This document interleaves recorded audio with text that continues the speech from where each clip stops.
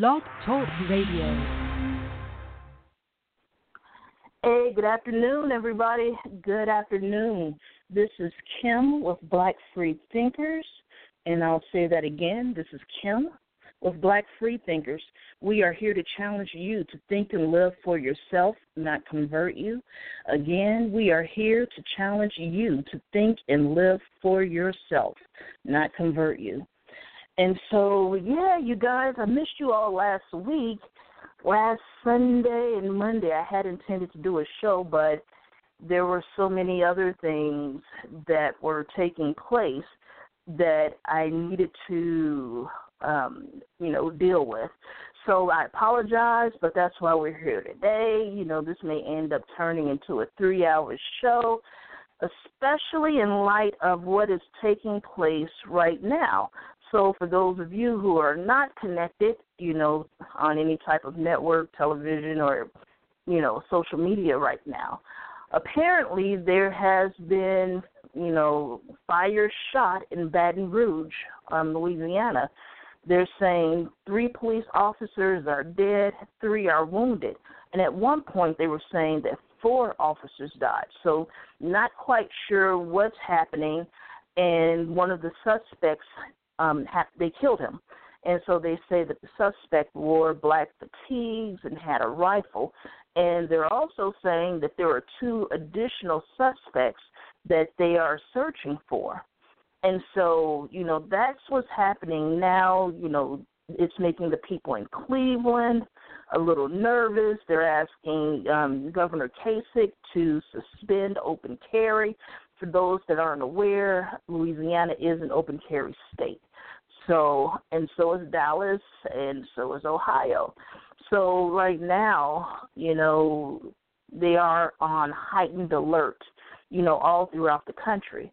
But this is interesting because there were supposedly or allegedly 3 suspects that were part of, ambushing these officers in Baton Rouge. They said the same thing initially in Dallas, and how that went from 3 suspects to 1 individual who was bombed by a robot, and the 2 or 3 people that they held, in question, they mysteriously disappeared over in Dallas. So there's something not quite right to this situation here, but we will get to all of that, So today, the show, we're going to talk about plantation politics, sweet nothings, and for those of you, who are familiar with sweet nothings, those basically are when people promise you things or say things that mean absolutely nothing, but you love to hear it, and you love and you thrive off the hope that these words are true, and nothing ever manifests from them. And I feel that's where we are in this country as far as the current political climate is concerned. And there's a lot that we need to unpack. And next week is going to be plantation politics, but we're going to tackle all lives matter next week. And as a matter of fact, because of what's happening with the RNC this week, I definitely will be live tweeting, so that should be a lot of fun. But I may do a show Thursday to recap, what took place at that convention. And for those of you out there, I'm planning my menu for the RNC. So we got some fried chicken, watermelon, and red Kool-Aid drank in a Mason bar. That's part of the menu there. So, I may do a show Thursday as a recap, just for shits and giggles. But that's if I'm feeling like it. We all know all of this is dependent on my health. So, yeah, you guys, a lot has happened. A lot has happened in the past couple of weeks. And, I regret that I missed the show last Sunday, but, I had to work on some other things, so didn't really have a choice. But, guys, open your eyes. Pay attention. Do you see what is happening right in front of you?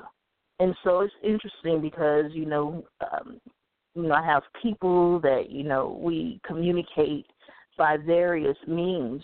And, all I could do today when I was communicating with them was tell them to please be careful. And I'm saying that to you as well. Please be careful. Please be vigilant. Be aware of your surroundings at all times. Because, quote, it, end quote, has started. And I know some people are like, what is it? It is what is happening right in front of your eyes. And it doesn't matter if you're ready for it, if you're prepared for it. It has started. And that was before today. So I just want to make sure that I make that very clear. And it is whatever you define it to be. The way that I see it right now is basically, we already live in two different Americas, right? Because there is one America for people of color, and there's another America for white people. And although you have some white people that feign ignorance, and, for a while I gave them the benefit of the doubt, but not so much anymore. What happened to my tags? So, yeah, not so much anymore. White people are fully aware of what is happening and what is going on around them and what is going on around us. And, again, getting them to admit that there is racism in this country, systemic, institutional, what have you, that means they will have to admit that they have white privilege, which many of them do not want to admit. And there's a whole conversation that needs to be had just in, recognizing your privilege. That's a whole different conversation that needs to be had. But again, what's happening with many communities of colors, specifically with black and brown communities right now, is that we're receiving these empty promises and sweet nothings from those that are, quote unquote, in authority over us, right? And, we've started tuning them out because it's a bunch of smoke and mirrors. And that's one thing that I must say that I give credit to. We talked about this last Sunday at my meeting, and basically, some of the conversation went like, we were proud of the fact that, communities of color didn't fall for, the bait and switch. And what I mean by that is, we had protests breaking out all throughout the country, in the past couple of weeks and even now. And what happened was they were trying to change the narrative.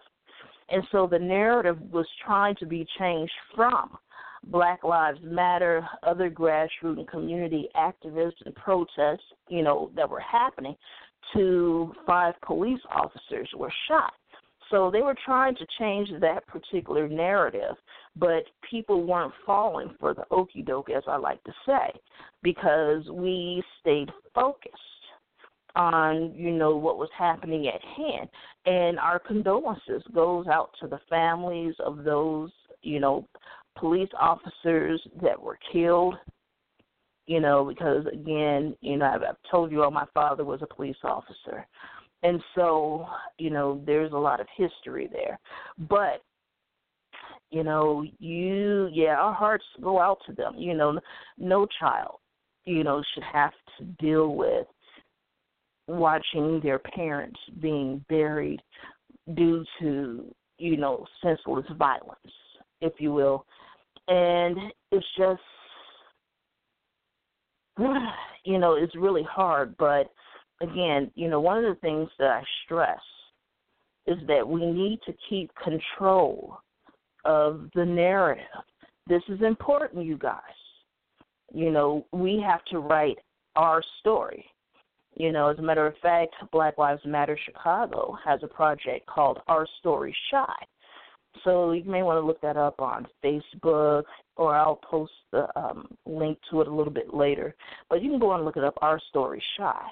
And, we're encouraging everyone to tell your own story. No one can tell your story like you can. And it's important that you own and take agency over the story that is out there about you, that you control it, that you direct it. And so, we're sitting here and we're watching them as they're trying to flip the script. And people aren't falling for it, so, we're really happy about that. But for those that have been, pacified, if you will, by empty promises and sweet nothings, that continues to happen.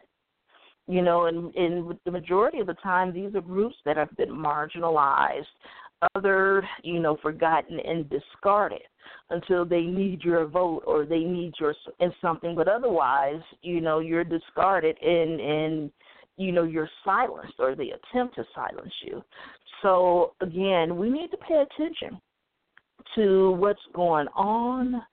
And like I said, with Donald Trump, whether he's elected or not, his supporters are losing their dang on minds. They're out here going cuckoo for Cocoa Puffs. You hear me? So, yeah, pay attention because, regardless if he wins or not, his people, well, we won't even say his people that claim to be his people, they've been given a voice, they've been empowered, and they've been emboldened. So, how do we navigate that? How do we deal with that? How do we respond to that? Those are questions that you need to ask yourself. These are things that you need to think about.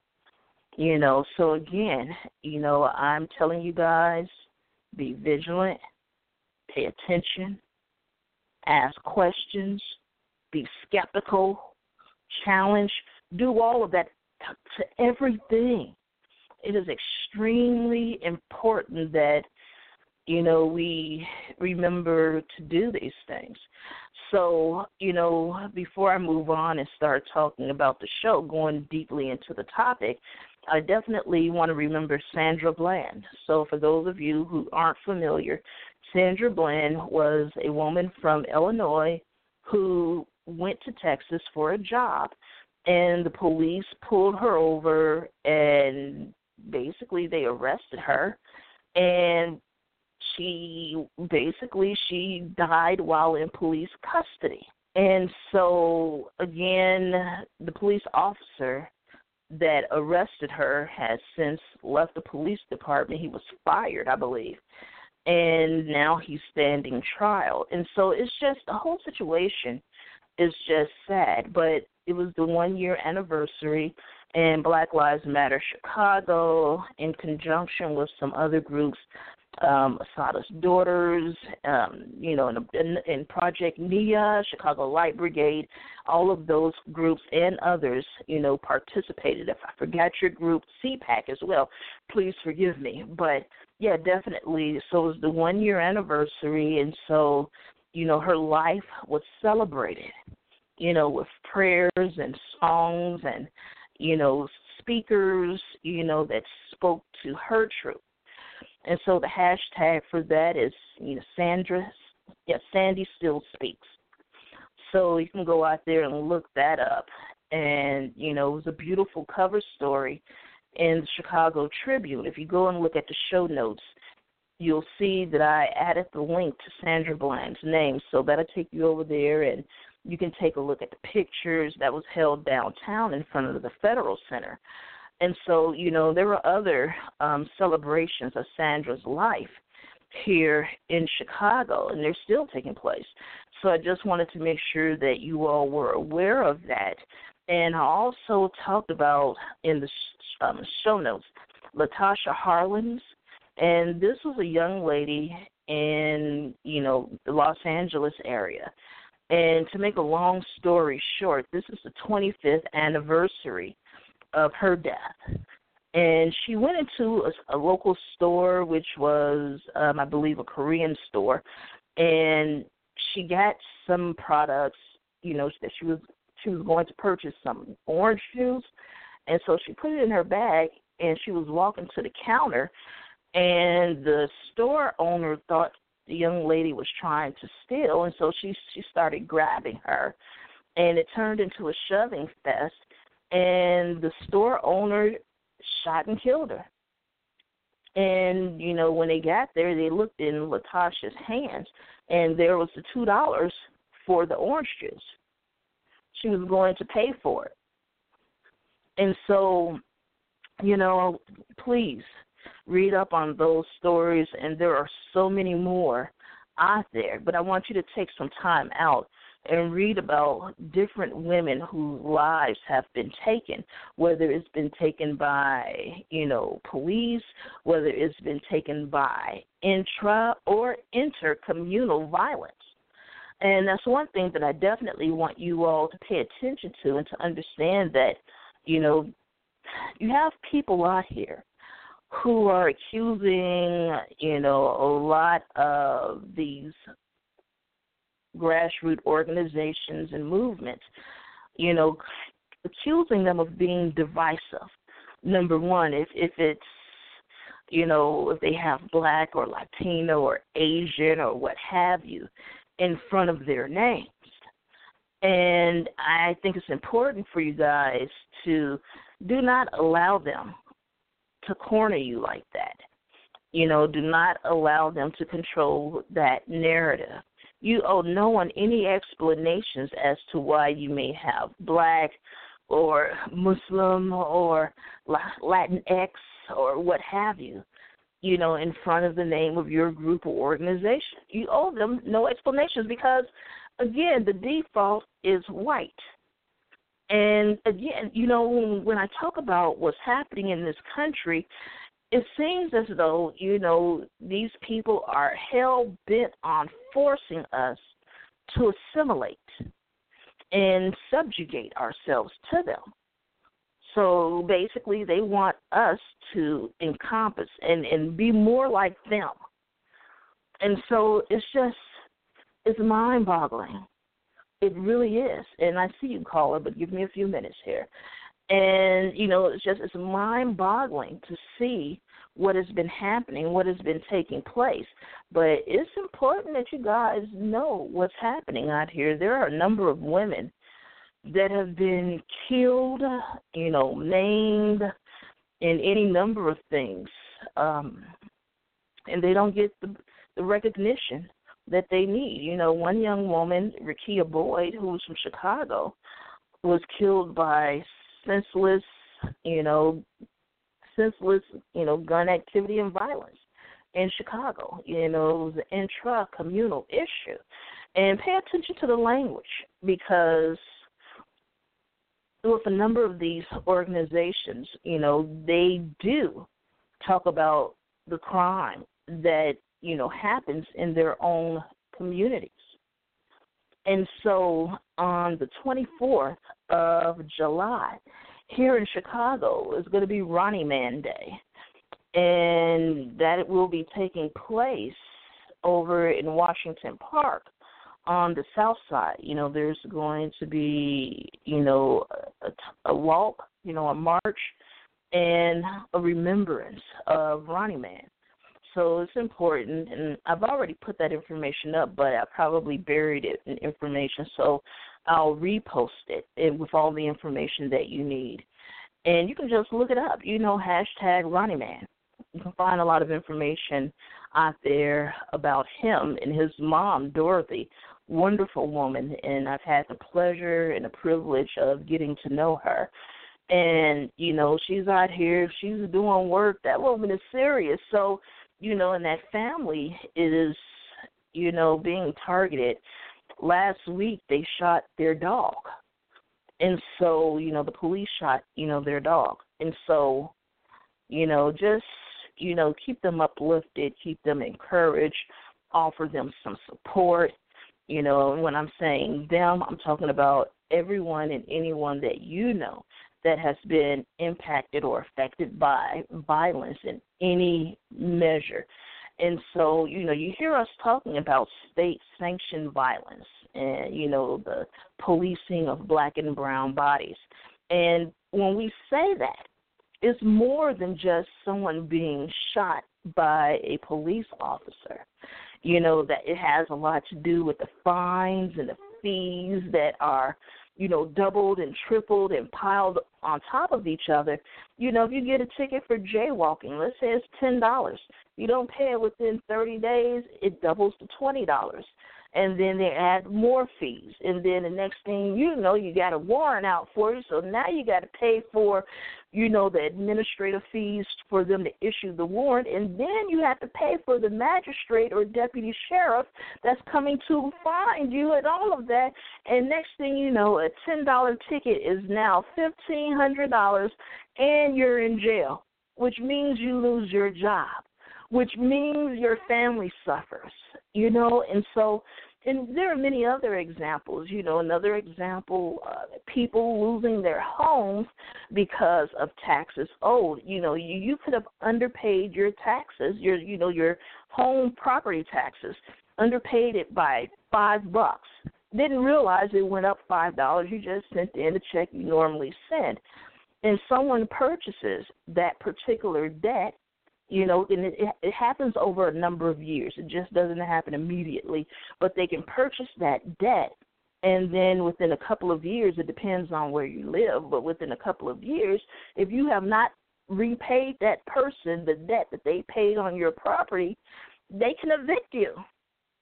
And that happened to a lot of senior citizens and disabled people across this country during the mortgage bust, and it's still happening today, and it was happening before time. So, that's another example of state-sanctioned violence. So, when we say state-sanctioned violence, it's a number of things. So, I just wanted to give you some context so that you all would have a better understanding of, some of the vocabulary that, we put out there. And so, yeah, it's a lot going on, but I'm going to get into this a little bit more, but let's pull the caller into the conversation for a minute. 504, may I ask who? Oh, Travis. Hey. Hello, how are you? I'm good. How are you? Calling from New Orleans, and, of course, there's a lot of action going on down here, as you may be aware. Right. Yeah, I talked about that at the beginning of the show. Yeah, I want to share something with you, and I get a newsletter from a white guy. He's like a cultural historian and a musician. And one of the things in the newsletter, he makes announcements about like different world music events. But there's a statement he puts in, because I don't know how to copy this thing and send it to others. But he puts a statement that Gwendolyn Midlo Hall. Now, Gwendolyn Midlo Hall is about 87 years old. She's a historian. She's a white lady from New Orleans. She also has been an activist. She was friends with Mabel Williams, Robert Williams' wife, the brother that wrote Negroes with Guns. And she was also friends with Grace Lee Boggs, who was an activist out of Detroit. I want to read to you Gwendolyn Midlo Hall's statement about Black Lives Matter. Gwendolyn Midlo Hall is her name, and she says, "My thoughts about the Black Lives Matter movement from an old historian who specializes in looking behind appearances to find reality." She says, "Social systems project an image of strength, but they are really weak.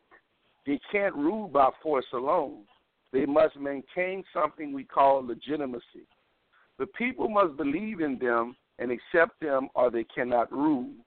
This is fundamental power relations which exist whether or not there is formal democracy. This great movement, begun and led by the marvelous young people of our country, can bring the entire racist exploitative system down. Black folks live in strategic places throughout the country. We have already seen some of what can happen when large numbers of people demonstrate in the streets. It immediately throws the entire system into crisis. The ruler's dilemma is if they become more repressive, they will enrage their population and the unrest will spread. If they minimize repression, the unrest will spread anyway, maybe even faster. If the Black Lives Matter movement protects itself from provocations and splitting activities by police agents and thinks strategically it is unbeatable, it's time to think about what happens after that. And that was Gwendolyn Mitlow Hall's statement she sent out by email 2 days ago. Well, can you forward that to me? I'm going to forward you the whole newsletter, and then you can see it in there. Now, just give me your, let me do this right now, and give me your email right now. blackfreethinkers@gmail.com. Hold on, Black Free Thinker, Thinkers. With an S. At gmail.com. At gmail.com. I'm going to forward it to you right now. Okay. Thank you very kindly, because I'll get it and I'll format it so then I can post it online so everybody can see it. Yeah. Can you like copy and paste it so you can just send that portion of it? Yeah. I'll turn it to send it back to me, because I would like to. Send that back to me that way, because I would like to do that. And again, Gwendolyn Mitlow Hall is a white female historian from New Orleans who has also been an activist. She's been friends with Mabel Williams, the wife of the late Robert Williams, and Grace Lee Boggs, who was a Chinese-American activist out of Detroit. And she's supposed to be working on her memoir. Grace Lee Boggs, for those of you who aren't familiar with her, she just passed away either this year or last year. I think it was this year. But she was good friends with Malcolm X. She was part of the Black Panthers, if you will, and she supported us 100% of the way. And, just to kind of broaden that conversation, there's a hashtag called Yellow Peril Black Power.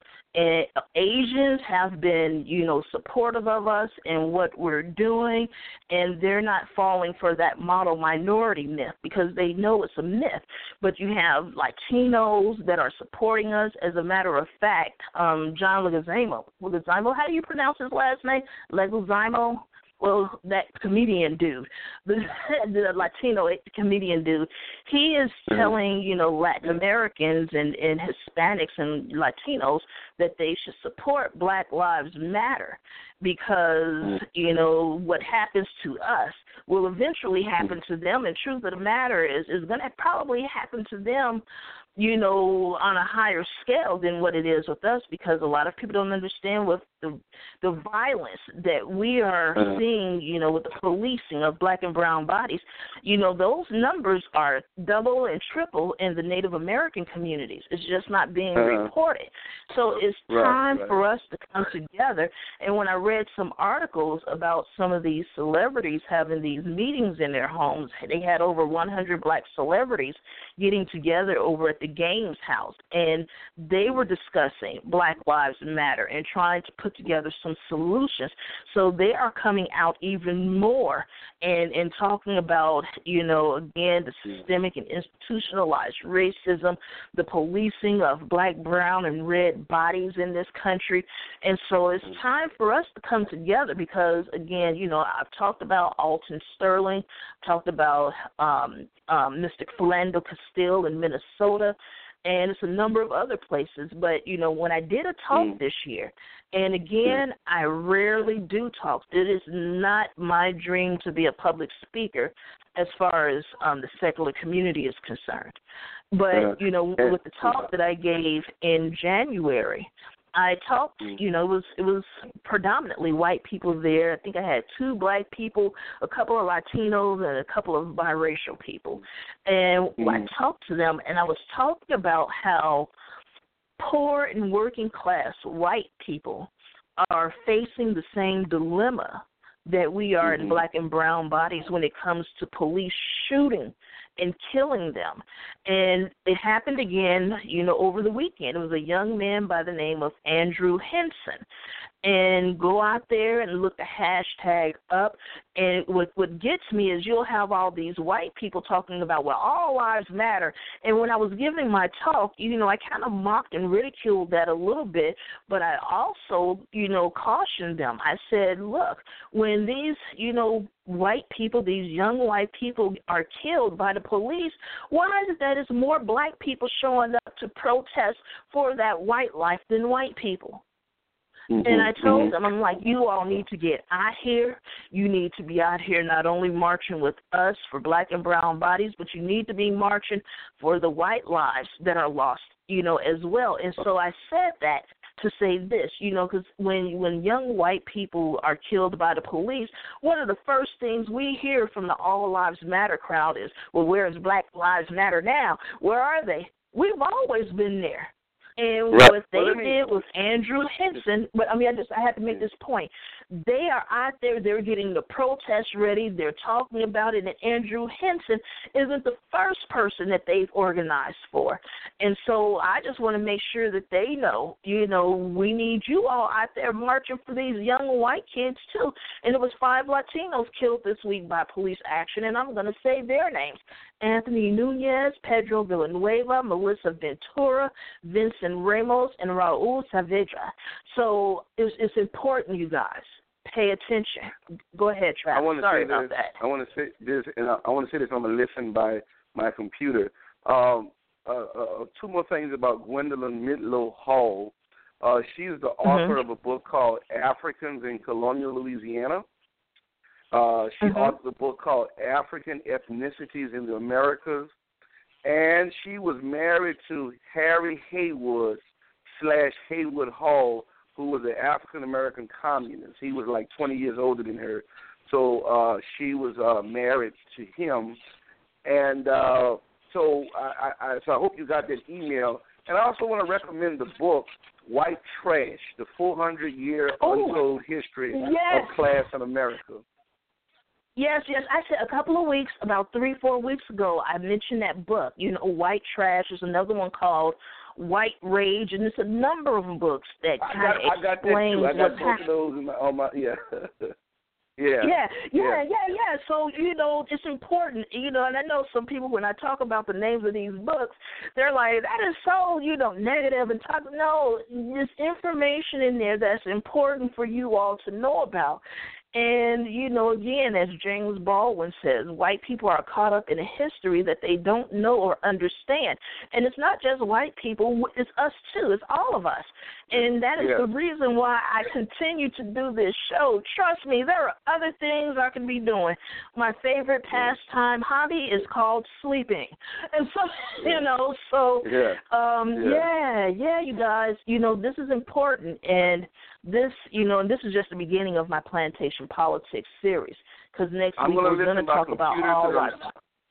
I'll listen by computer because I'm cooking, but I'll continue to enjoy the show. All right, baby. I'm going to put you on mute, okay? Okay. All right. So just press your number. Press 1 when you're going to come back. Okay. All right.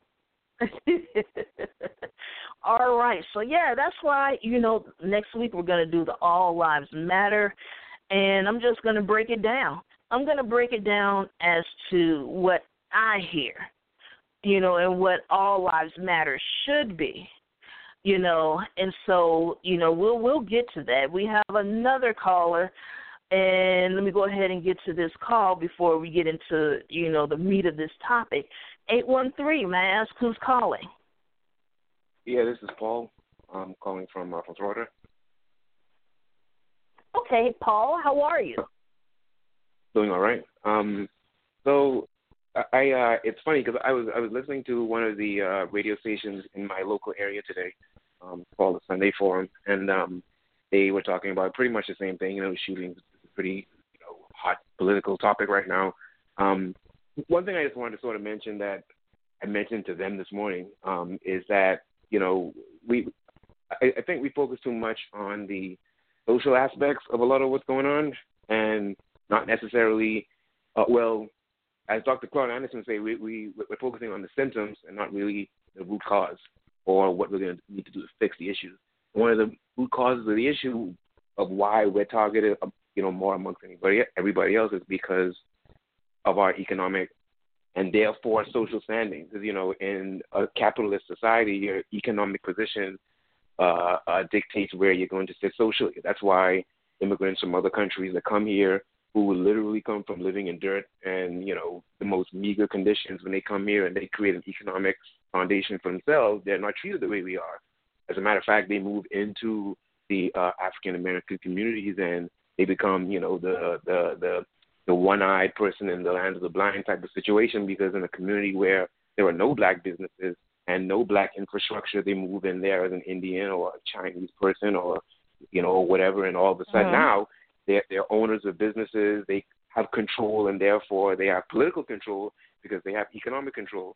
And I think that's sort of where the main focus of the issue should lie, is in economic empowerment and running our communities. I can tell you from my personal experience, when I walk out my front door, because I live in a lower income area, not necessarily because I don't make any money, it's just because, I bought a house down here and I have another house out of the country. I'm not a U.S. citizen.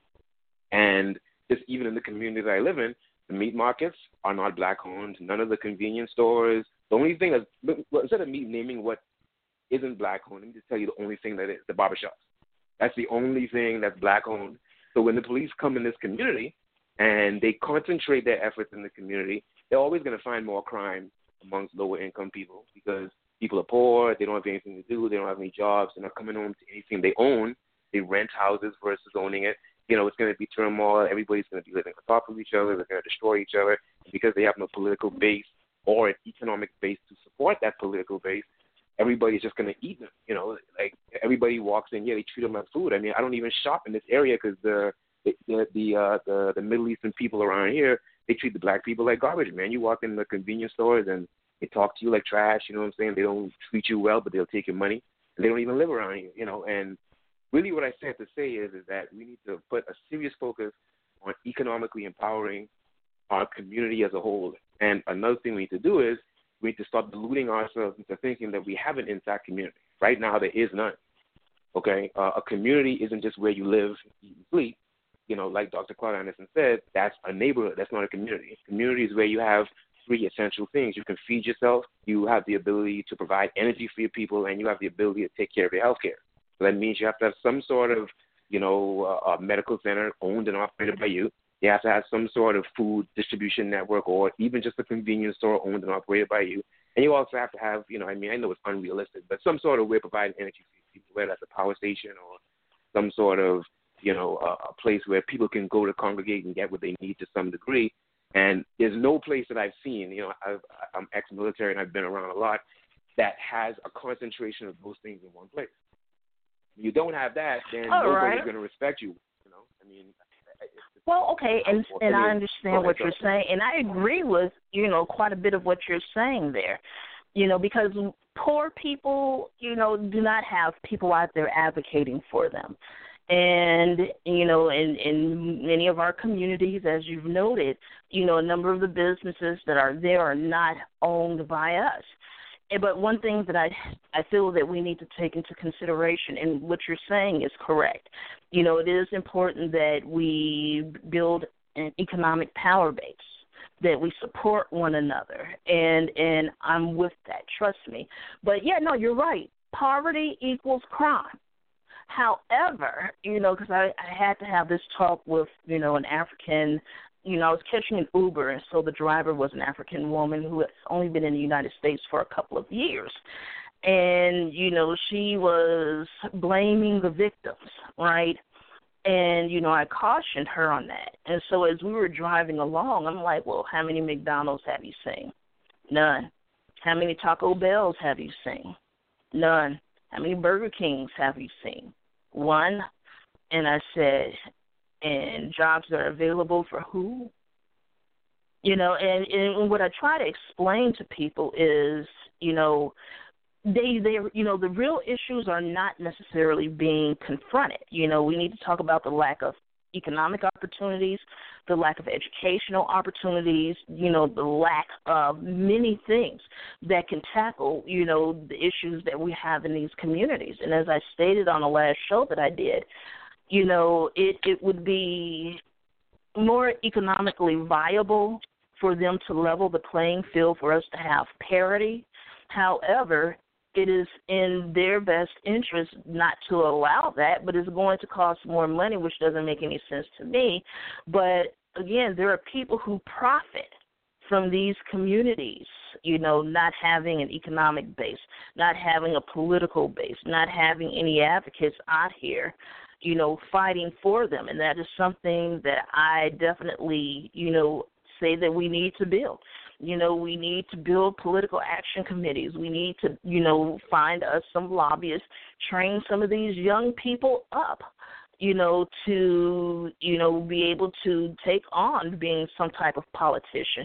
One thing I will say about the Bernie Sanders movement as it continues on is that there are more people. I think it was about 7,000 people who, were part of Bernie's movement. They are now seeking political office. And so, there are some positive things that came out of the Feel the Burn movement. There are more people trying to become more engaged in the political process and to get a better understanding, because what I want to say to people is, when we go into some of these communities, especially when they're, low-income, communities, you see the problem. You see what's happening. And people want to talk about – I'm going to put you on mute, dear. And sure, just raise your hand when you want. Okay. And basically, you walk into these communities and you see the poverty, and you see a number of social ills that we talk about and discuss. However, my question goes back to, what were the choices some of these people had that ended up in a specific position? Because, again, sometimes people have choices. Most of the time they do not.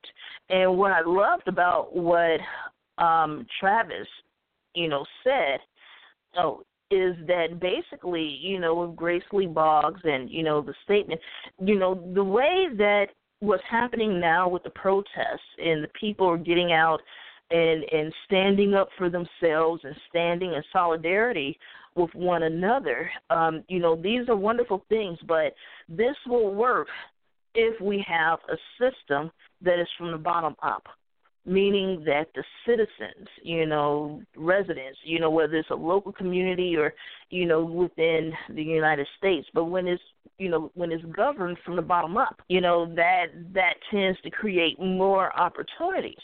But as we know, capitalism is king in this country, and it will continue to be ruled by the top 2%, as long as they continue to buy the presidency and own the Congress and own your local politicians. And part of that is we need to educate ourselves more on the local issues, because those are the ones that impact us directly.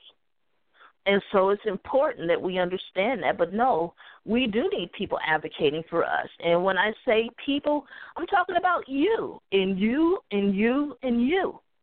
You can do it. See, we're the change, and I used to say this all the time when I first started the show. We are the change that we've been looking for. We got it.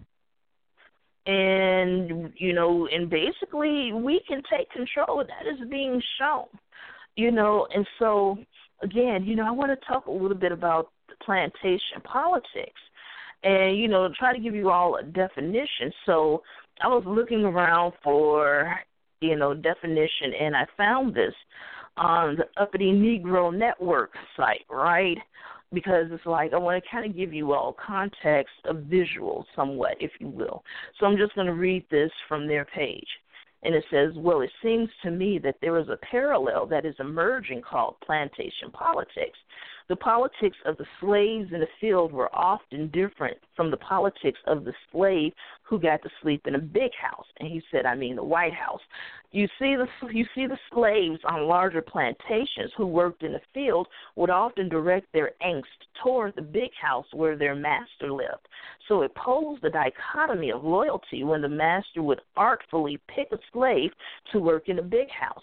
This slave, who was once from the field, was now working in the place where their anger had once been directed, and the ultimate question is, where do their loyalties lie? It's not a hard stretch of the imagination to believe what a quandary the slaves in the house were facing. Realize now that oftentimes they received better food and a better place to sleep, even better clothing. They were no longer toiling in the hot sun doing back-breaking work during the summer months, and they were protected from the elements during the winter months. The house Negro had to deal with where their loyalties lie.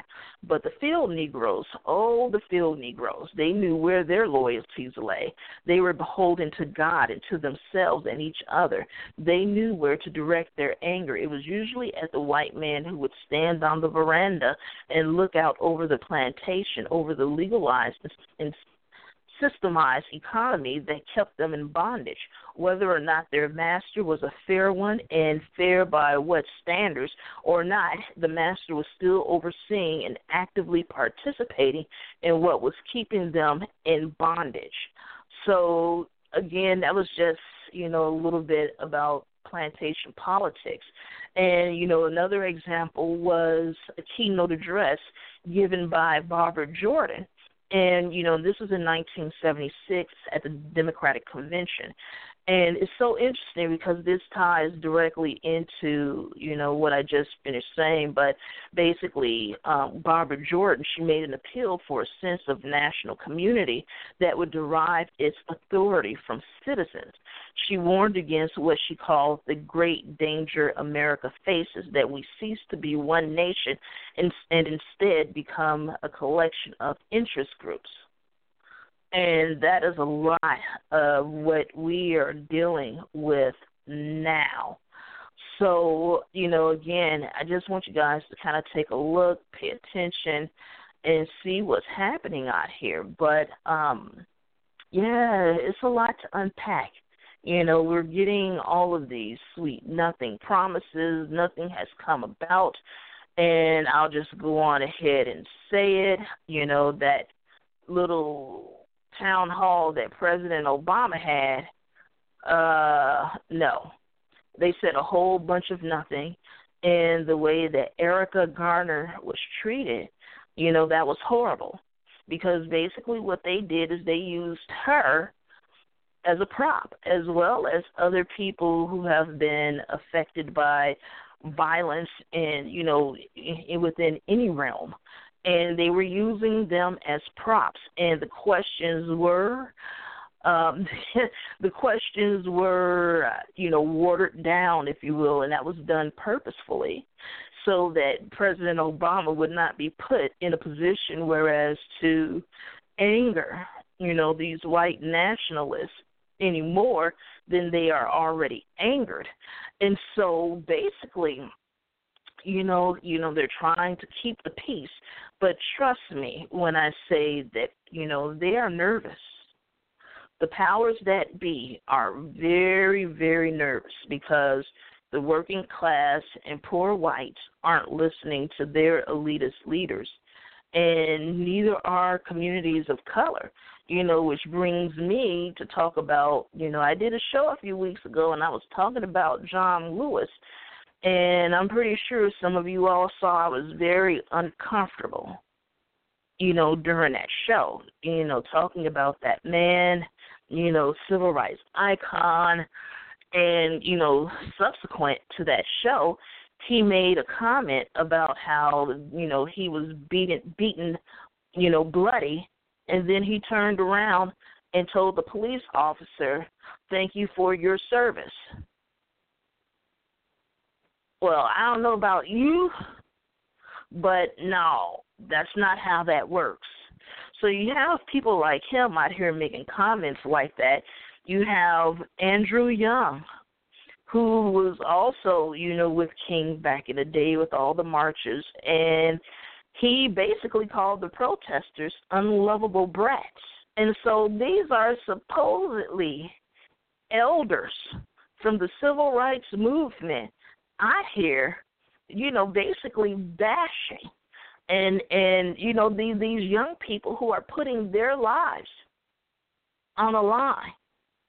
And so I'm trying to figure out where the disconnect is. And I already know what the disconnect is. It's called money.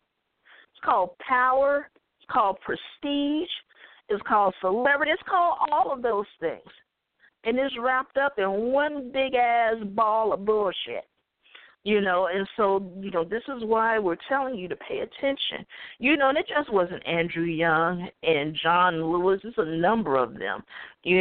Sheriff Clark from Milwaukee, the one who basically, is accusing the black misleadership, accusing them of playing plantation politics. Yeah, that's interesting, right? And he's going to be speaking at the RNC, so I just can't wait because, live tweeting, I am going to have a blast, and I'm eating all ethnically the whole time. So it's and I'm talking about stereotypes. So, yeah, don't be sending me notes. Yeah, I'm being facetious. I'm having fun here, right? But I will have some fried chicken Tuesday. But, it's pay attention, you guys. Pay attention. And so, because I didn't do a show last week, you're going to hear me doubling back. So just bear with me. And like I said, this is going to turn into a 3-hour show. So once we get down to the wire during the second hour, I'll let you know. But the call-in number is 310-982-4273. Again, that's 310-982-4273. 4273. You can call in and don't press any buttons if you don't want to talk. If you want to speak to me, press 1. And I will only pick up the phone if you press 1. So you can listen in, to the third hour possibly. So, going back to, what happened in Dallas, because I haven't had a chance to express, what I felt in that regard with you all. I haven't had the opportunity to share that. So, I'm going to do that now. But one thing I will say is, again, we must take the narrative back.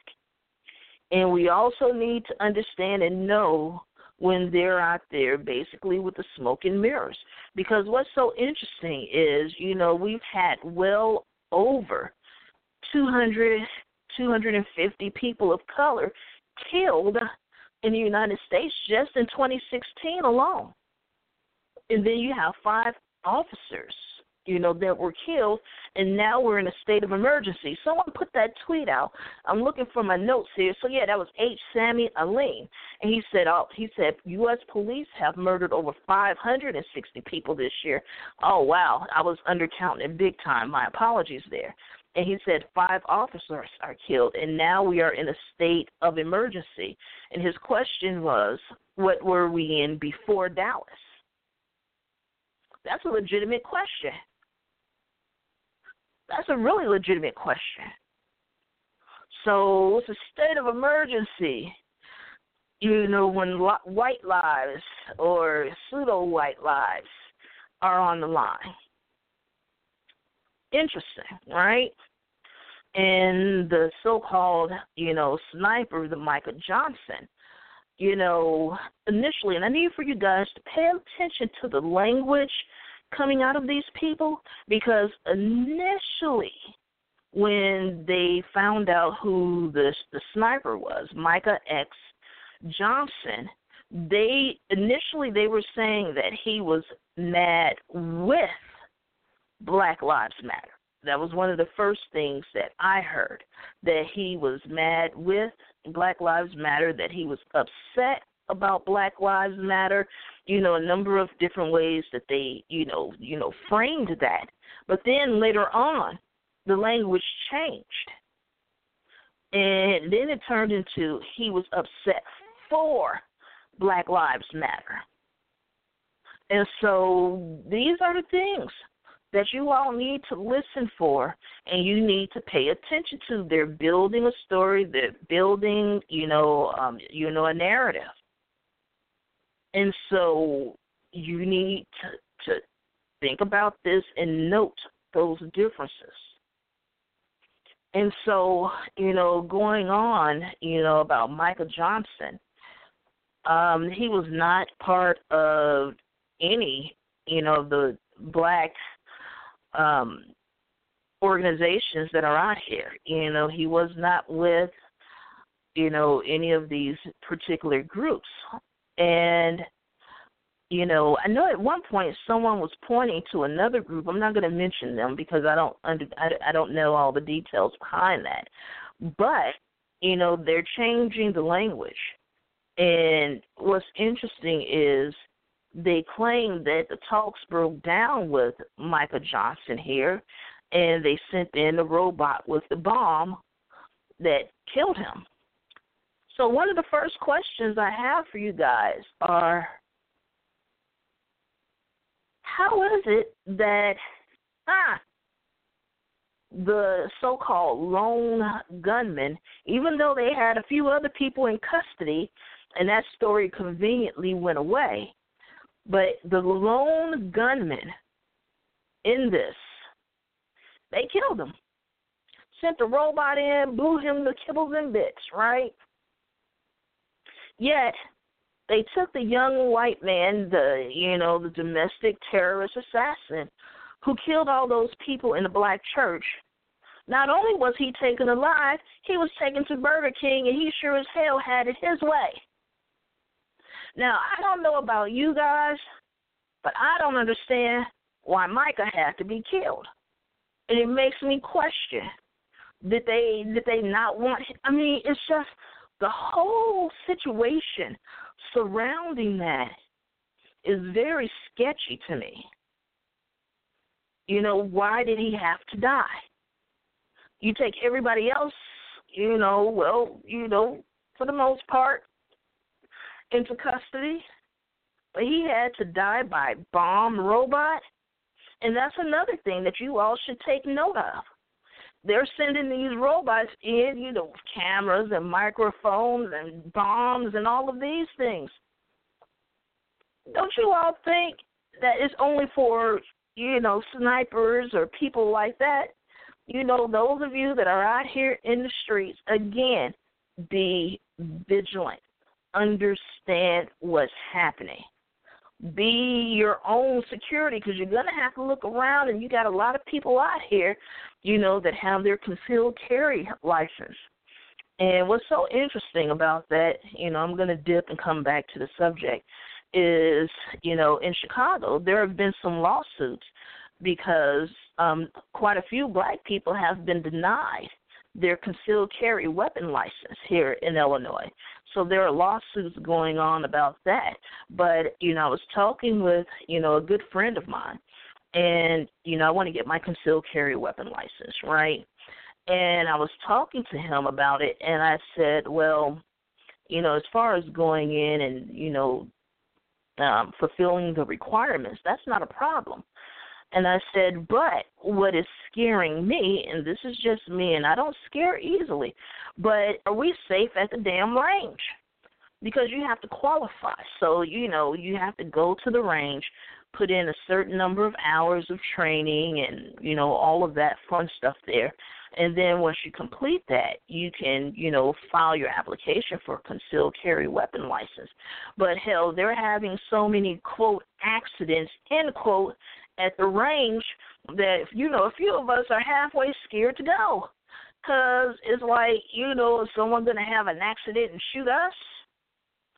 And so that kind of puts us in another dilemma there. Because, the way that things are happening, the way that these people are losing their minds, and the fear, and they're, very fidgety, what's happening now, this is scary for a number of different reasons. But when I saw what they had been talking about, as far as Micah is concerned, the picture they had painted of him. And, he had his African garb on and all of that. And a friend of mine, and yes, I consider him a friend of mine now, he called me out on something. Because, I was talking about, we were putting together some information. And we were talking about, information that could possibly clash or conflict. And so I brought up some words that usually triggers people that some of us call hoteppers. And so, he schooled me on it, and you know what? Hey, I'm going to stop calling them hoteppers, because hoteps mean peace. And, I had a couple of friends that schooled me on it, but it's like, okay.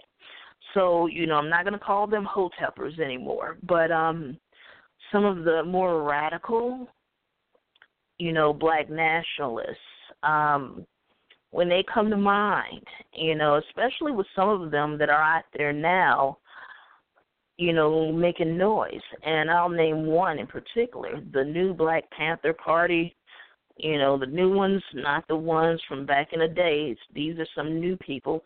And they're out in Cleveland now, protesting. They have their permits. And, and some of the things that they are saying, definitely inflammatory. And so not quite sure what's going on over there, but I want you guys to pay attention, especially those of you that are going to go to Cleveland and whatever it is you're going to do up there, protest, what have you. But, again, be vigilant, because they're sending robots in with, bombs and all of that. Look, you can easily be targeted. So, again, just pay attention. And then also, this is nothing new. What happened with Michael Johnson, this has happened a number of times throughout history. Don't forget about H. Rap Brown. Remember, he unloaded a whole clip on a sheriff's deputy, and he was convicted in 2002 of murder. And let's not forget Christopher Dorner. And like I said before on my show, I believe every word that guy said. Every word. And so, and then don't forget about the Black Panthers, from the ones from back in the day. They had gunfights, with the police. And so this is not necessarily anything new. But, again, it is predicated on you guys going out there and doing some research, because research and reading and sharing, because there has always been, racial animus between communities of color and the police. As a matter of fact, it's because of this particular animus that has really been, the catalyst to, these movements that we've had over the years. They were started because of mistreatment by the police. And another thing that I want you all to understand, there's a lot of misinformation that's being put out there as well. Disinformation, misinformation is out there. And what they're doing is they're trying to stoke people's fears. And I need for you guys to understand, be able to read between the lines. Look, there's a lot of propaganda in the news, which is why we encourage you guys to read, newspapers, periodicals, what have you, from other countries. And I still haven't even talked about what happened in Nice or what happened in Turkey over the weekend. It's a lot, but, I'm not going to talk about that right now, because that is not, part of what I wanted to get to today. But I definitely want to send my condolences for, those that have been affected by what has happened in Nice as well as Turkey. So, yeah, this weekend in Cleveland promises to be interesting, if you will. So, keep an eye on that. I'm going to be taking notes, and, I can't wait to see Sheriff Clark's talk. That's going to be interesting. So, again, like I said, we need to take the narrative back, but pay attention to the language. Especially when they were talking about Micah and the Black Lives Matter. He was not part of that. But one thing that I do want to say to these, groups of color that are out here organizing in the communities, grassroots movements, do not fall for the trap. And what I mean by that is, whenever a white person does anything, they're judged as being an individual. You understand? And let's say a Muslim, does something like, what happened over in Nice, Mohammed Bouhlel, and, they want the entire Muslim community to come out and condemn that one guy. White people don't do that. When a black person does that, the whole black community is, they look upon us to come out and condemn that person, and basically ostracize that person, push them away, and apologize for them, and quickly announce on air that we forgive, someone, a white person if they come and harm us. So not only do we have to condemn, the black person that may have done whatever, but when a white person has done anything to us, we have to collectively say that we forgive them. This is fair, people, and we don't owe them that. It's time to stop centering white folks in our decisions. And for you groups out there that are out there that, that the mainstream America, the white folks, were demanding that, Black Lives Matter and these other organizations demanded that they say something about Micah X. Johnson. Let me tell y'all something. You don't owe them an explanation. You don't owe them an apology. You don't owe them shit. Micah, he did that on his own behalf. And we're going to have to stop doing that. And you're going to have to stop allowing them to force you into a corner and force your hand and force, a position. You understand? And, and the whole thing is, you got people out here, there are some people that say when we have groups of our own that has blacks or Latino or Asian in it, or we have our own businesses, they want to say that is racist. No, it is not racist. And again, this is an effort for them to basically project that anger onto us. And, guys, it's time to stop. It's time to stop.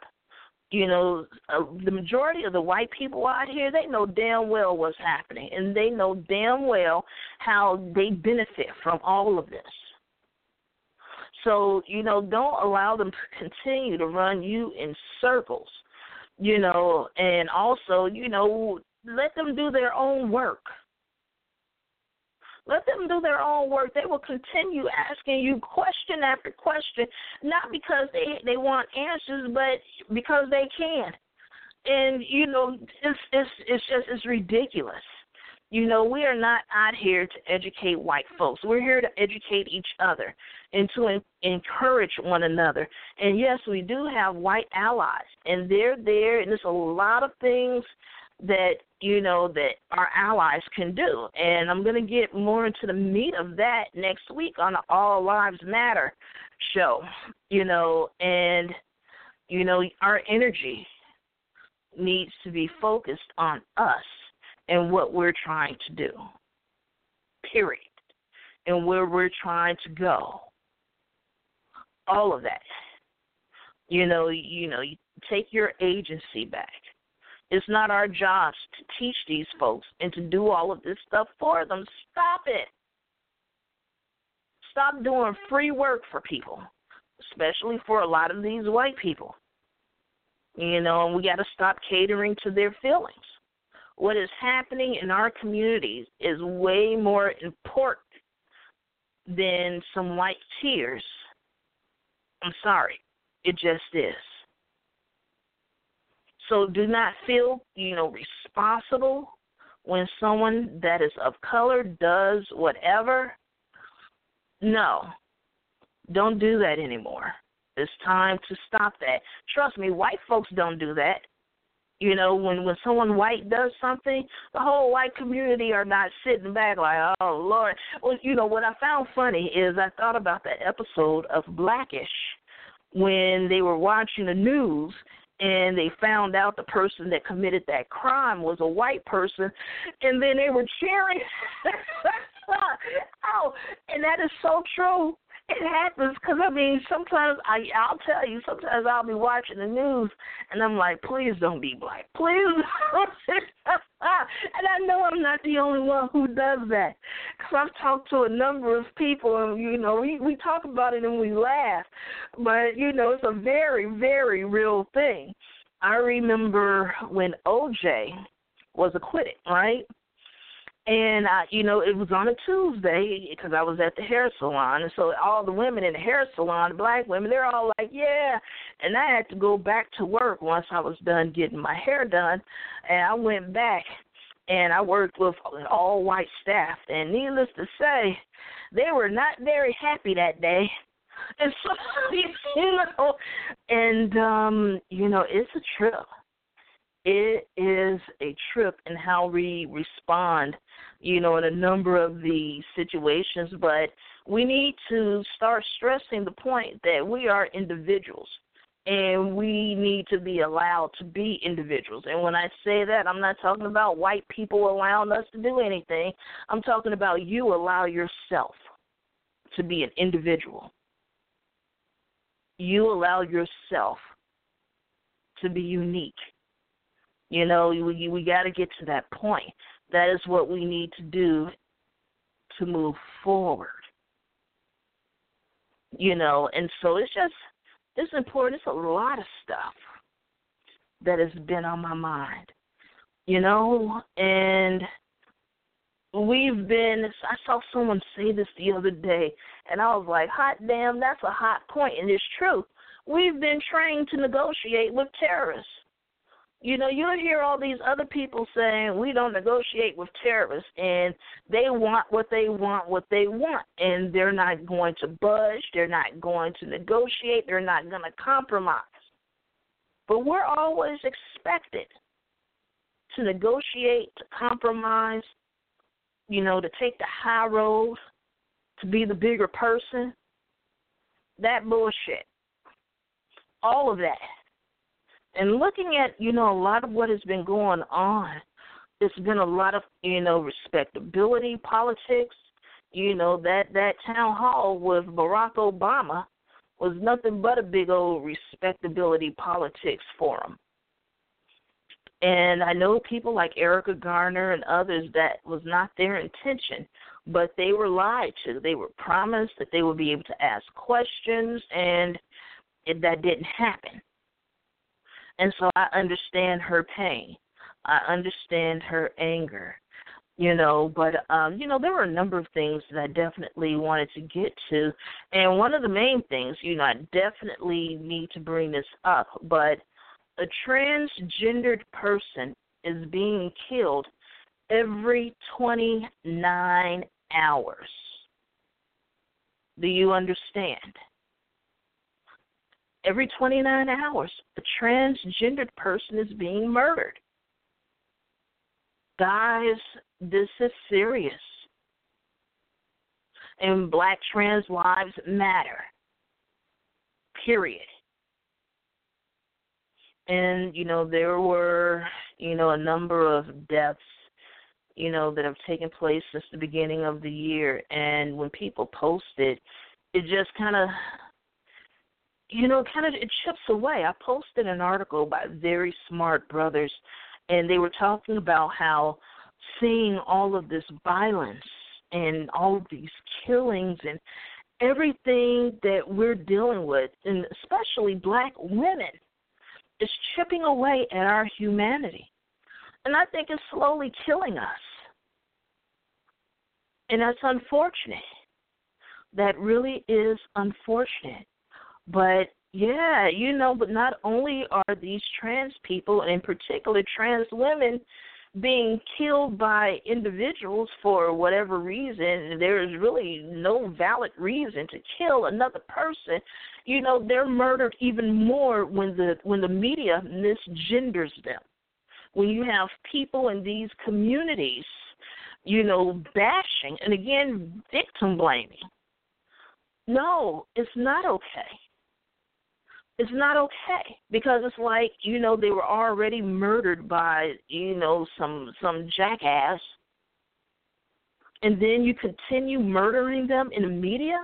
When you misgender them, that is violence.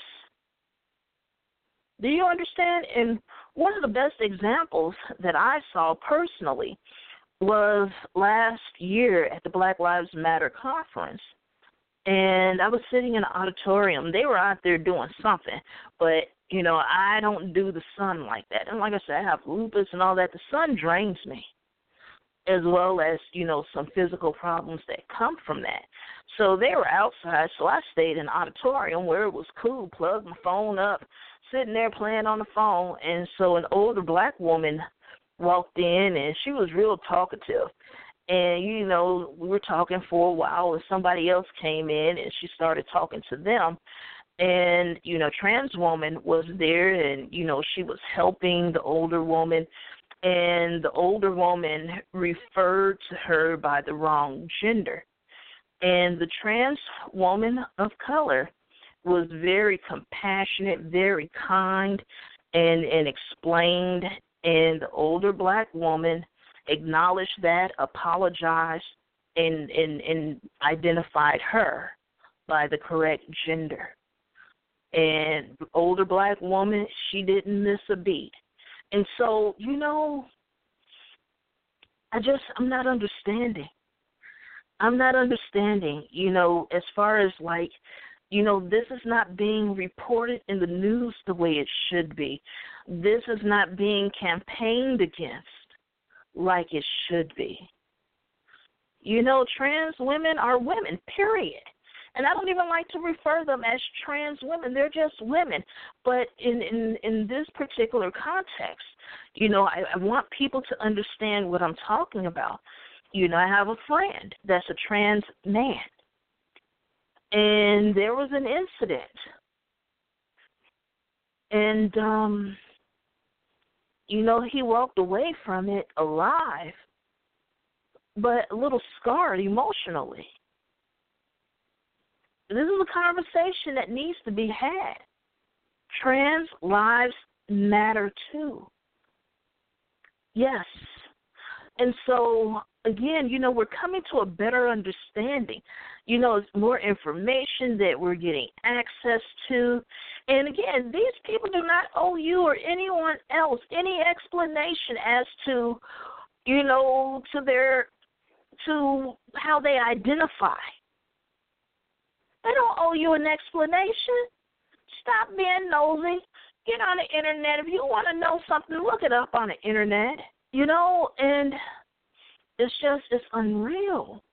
It's unreal. And when I see people posting, these stories, and especially trans women, and, being killed, but, we need to also talk about the discrimination against trans people, whether, they're going out for a job, walking down the street, and even within the LGBT community.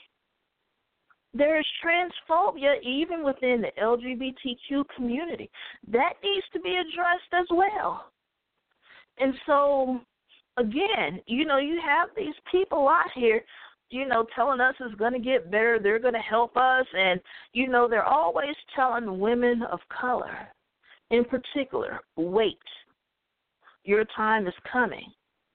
And we fell for it a number of times, but we're not falling for it now. And so you have a lot of angry men walking around. Not only men of color, but especially angry white men walking around and, with misplaced anger, misguided anger, And so if you want to go out and take a look, you can go and see, what's been happening in the trans community. But Daniqua Dodds was a trans woman of color. She was black, and she died on July 14th. She was shot in the neck, on July the 4th. Goddess Diamond, a 20-year-old black trans woman, was found in a burned car in New Orleans, June 5th. But apparently she had blunt force trauma before the car was burned. And there's a number of stories like that. And so, it's important. Go back. These people need some love, too. And there's a lot of shit they got to deal with, not only with mainstream America, but even within the LGBTQ community. And it's not right. It's not fair. And so, there are a number of things that are happening. It was an article. Someone posted it today, and I'm going to post it later, but I'm going to tell you the name of the article and the writer, the author. The name of the article is Why We Should Teach About the FBI's War on the Civil Rights Movement. Again, Why We Should Teach About the FBI's War on the Civil Rights Movement. And it was written by Ursula Wolf Rocca. Again, Ursula Wolf Rocca, WOLFE-ROCCA. And, it talks about COINTELPRO. And for those of you that have not heard or are not familiar, but the Department of Homeland Security most recently authorized the FBI to do more investigation into these activists and the protesters and, the organizers that are out here. So I'm letting you guys know the FBI has been unleashed. And many of us are on lists, a number of other lists. I can only imagine how many damn lists I'm on. But I'm talking to all activists across the board. Even if you're not out here, protesting for, Black Lives Matter or anything, even with some of you all that are out here protesting for the LGBTQ community, the feminist movement, the secular movement, look, they look at us as subversive.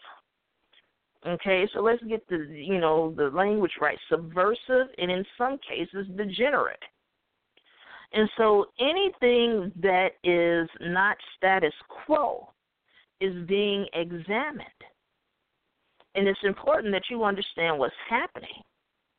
And so I want to tell you guys, you need to be careful. You need to pay attention. There's a lot of shit happening. And most often it's illegal, some of the shit that's being done. So,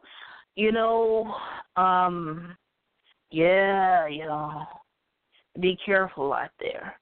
Because when I was watching the news earlier, and I saw what was unfolding in Baton Rouge, and, all I could say was, oh, shit. And again, here we go with the text messages, and I'm like, y'all, pay attention. Look at what's happening, because it's serious out here. And so with this particular article, it talks about how students are taught really very little about the Black Power movement, only a little bit about the Civil Rights movement, but they aren't taught about, COINTELPRO and other authority figures or organizations that, have worked to basically undermine and destroy, any type of movement that was out there for any type of social change. The word social justice is usually a trigger word and that gets you put on lists, but, they're not taught about these things, about, the FBI.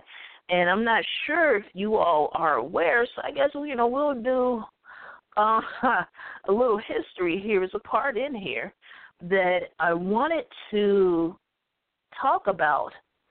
And what happened was there were some people that broke into, I believe it was FBI office in Media, Philadelphia. I'm looking for it here. And what they did is they stole every piece of paperwork that they could find. And they released all of the information, and it revealed what was happening with the FBI. It revealed COINTELPRO, how they were targeting activists and how they were basically going within these communities, within these movements, and undermining everything that people were doing in an effort to turn these people against each other. And so, basically, I'm going to read a quote here from Keith Forsyth, and he did an interview on Democracy Now!, and he was saying, I was spending as much time as I could with organizing against the war, but I had become very frustrated with legal protests. The war was escalating and not de-escalating, and I think what really pushed me over the edge was shortly after the invasion of Cambodia, there were 4 students killed at State and 2 more killed at Jackson State, and that really pushed me over the edge, that it was time to do more than just protest. And so he was one of the ones that broke in to that office and stole the document, and they delivered those documents to the press.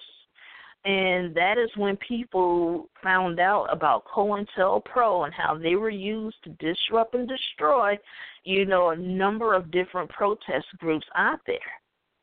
And that's still happening to this day. And so, again, man, and this is, the not-so-distant past. And, guys, go back, look, discuss. Is definitely needed, and you've seen articles out there talking about how different justice departments in different states have been using the hashtags to basically, surveil people. And, it happens. So, again, I'm like, there's just so much happening, and my question is always why? I'm a why person, which drives some of my friends nuts. And they're like, we had this conversation 20 times. All right, this is 21. Why? So, go out there and, do some research on counterintelligence, COINTELPRO, about grassroots community movements that have been squashed by the government. You need to find out why, who was doing it, who benefited from it. And, it's a lot happening. And it's heartbreaking, because a lot of us, we were promised a lot of things. And I talked about some of the white people who were rallying for Donald Trump, and the media would stop them and have conversations with them and ask them, why are you here at the Trump rally? And again, with many of them, their answers were visceral more than abstract, and they would say that they were lied to. And that's true. And I felt the same way, especially in 2007, 2008, when the carpet was pulled from under a lot of us. And it's like, all right, wait a minute. I went to school. I didn't have children I couldn't afford. I built a career. I've done everything according to the book. But yet, I felt like I was Charlie Brown going to kick the ball and ended up flat on my ass. And that happens. I heard some of the same stories from some of those white people. And, we've been lied to, and they continue to lie to us. And they really have no reason to stop. Why? Because we've been trained to believe them. We've been trained to go along and get along. And when I say we, I'm talking about Americans in general. Americans in general are very gullible. And I hate to say that, but it's true. And, with the anti-intellectualism that, we see in this country and the dumbing down of people in this country, they know they can say these things and get away with it. Because for the most part, most people, they just want some type of comfort. And that is where the sweet nothings come in. They will promise you the world if it will shut you up and sit you down. And it happens more often than you realize. And this is why, again, it's important for you guys to go and to understand it. One of the arguments that I get from some of these all lives matter people is when they say that there were more white men killed by police than, or more white people killed by police than black people. That's true. However, when you go and you do the statistics on that, percentage-wise, the number of black people being killed by police is outrageous. Just going by pure statistics. And so, when someone brings you that argument, you got to break it down, because black people are only 12 to 13% of the population in the United States. And so you have to crunch those numbers. And another interesting fact is more police officers are killed by white people than black people. And so this is, these are things that I tell you all to look up, especially when they start coming at you with that black-on-black crime trope. There is no such thing as black-on-black crime. And what's so interesting is it has now gotten to the point that the white people don't have to say anything. Black people have picked up those particular talking points. And this is why us, those of us that are out here, we have to take the narrative back. That's what I say on the show. That's what I feel like I'm doing on the show. Taking back the narrative, putting shit in its proper context. All of that is important. But, that black-on-black crime myth falls into the myth of black criminality. And so there are a number of books that you all should go out and that I've talked about on numerous occasions on this show. One particular book that I definitely want you guys, even if you can't read it, go and get it on Google Books, where you can read some chapters and read some pages, but The Protest Psychosis, because it gives you a breakdown as to what was happening in the 50s and the 60s during the Black Power civil rights movement. And even what's happening now, you have people being planted in these different groups just to create havoc, and I know some people are out there like, well, Kim, you're from Chicago, all of that, quote-unquote, black-on-black crime, crime happening up there, and again, there's no such thing as black-on-black crime. And that's one of the things that I have to say that I need for you all to pay attention to. And, I'm talking about Black Lives Matter, and again, with Black Lives Matter, it was never solely focused on black people being killed by the police. And they do have marches, and they do reach out to the families in communities that have been affected by senseless crime.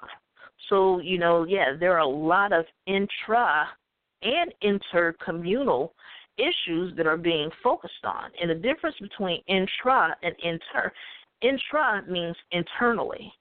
And inter means across, a couple of different groups, 2 or 3 different cultures or what have you, or communities. And so, again, we need to continue to look out for one another, continue to encourage one another, and we have to continue marching not only for the young people and older people that are killed by the police, but, the crime, just senseless crime. And not only in our particular communities, because, again, with a lot of these protesters, they set up protests. They go to the Latino communities. They go to the, the white communities, to protest. But we're not seeing a lot of white folks showing up. And that's a problem. And what's so interesting is that these all lives matter people, project their misguided anger on us and say, well, this white person was killed. Where were you? And we're like, we were there. Where were you? And it's so interesting because some of these people, the only thing they focus on is quote-unquote black-on-black crime. But they never talk about the crime that happens in the white community, and this is why we call you racist. Because if you are only focusing on crimes that are committed by other blacks in the black community, yes, you're a racist. What about the crime that happens, in white communities by other white people? And so this is why we're not falling for that shit. And good job. Good job. You all did not allow them to change the narrative. And, yeah, there's a whole bunch of shit happening in Chicago that's just totally out of the box. But what I will say is, you have people out here. And one thing I got to tell you guys, because some of you all don't seem to understand this, we get tired. The people that are out here, that are active, whether, whatever they're doing, whatever you're doing to be a part of the movement, there is no job too small. Even if the only thing you can do is make phone calls for people.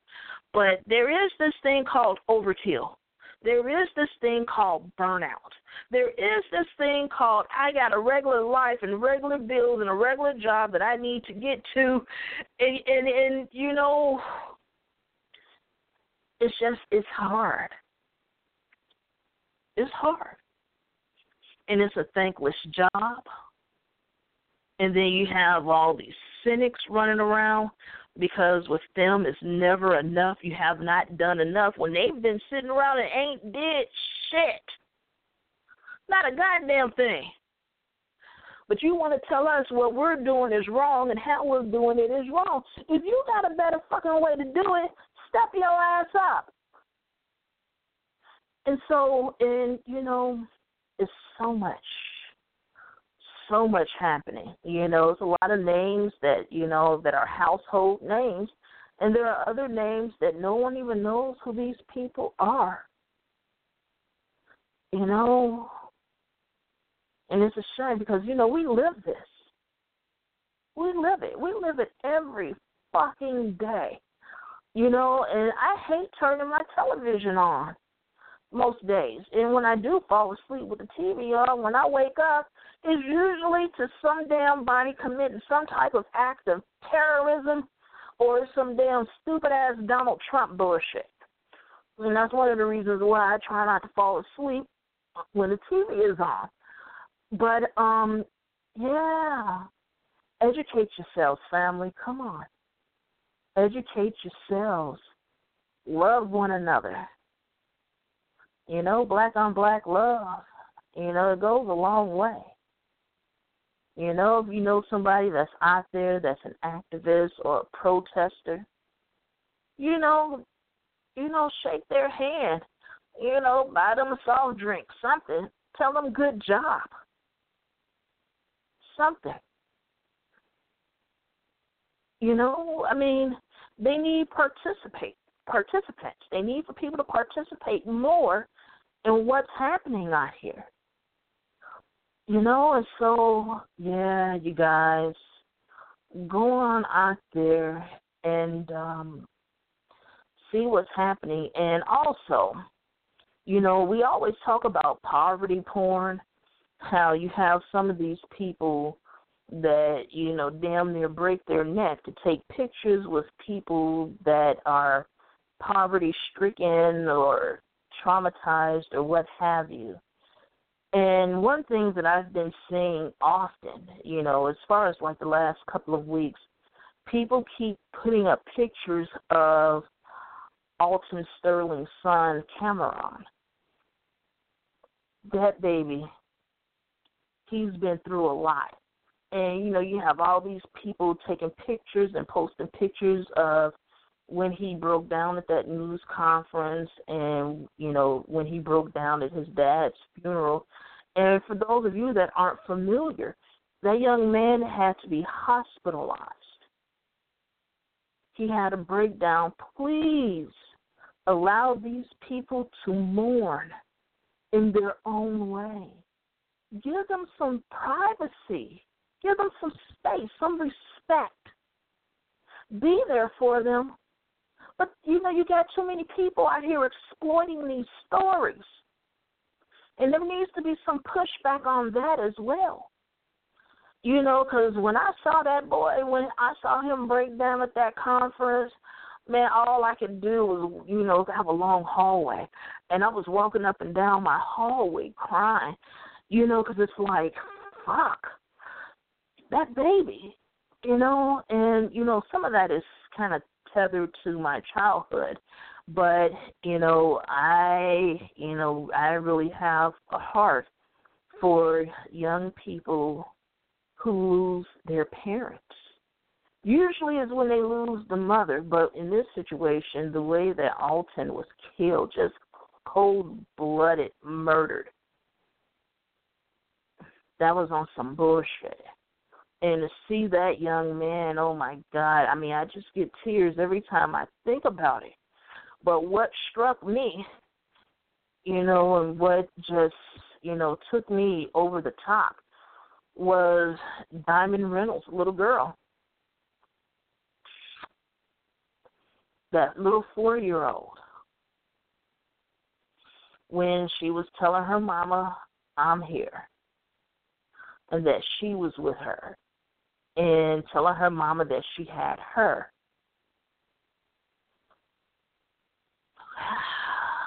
That's hard, people. That's hard. That little 4-year-old baby is scarred for the rest of her fucking life. She watched them shoot and kill her father. And she was there when her mama started melting down. I'm surprised the police put the baby in the car with the mama, to be honest with you. But I'm glad that they did.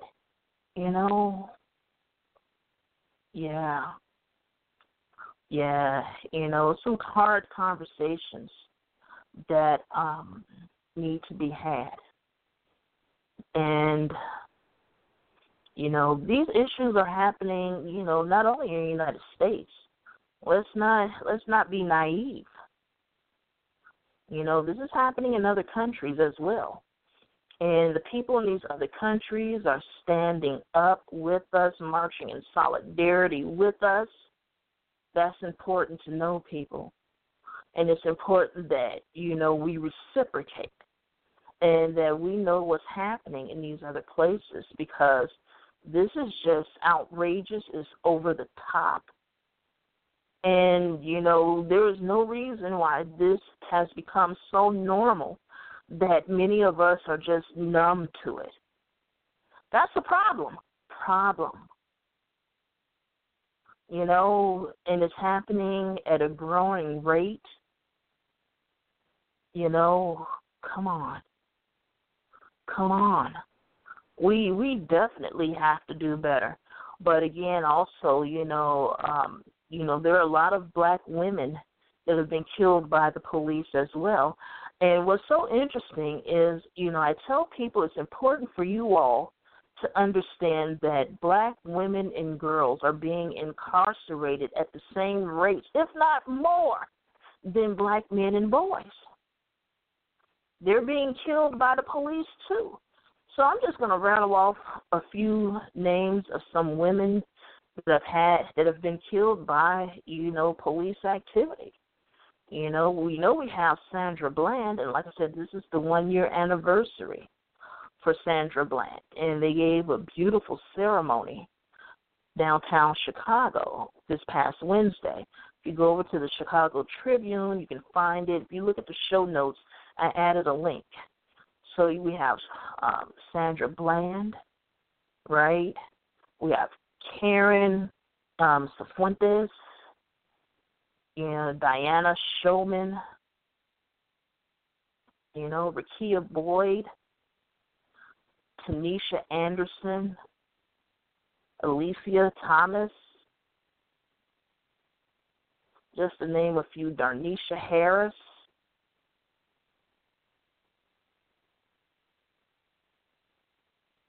is deep.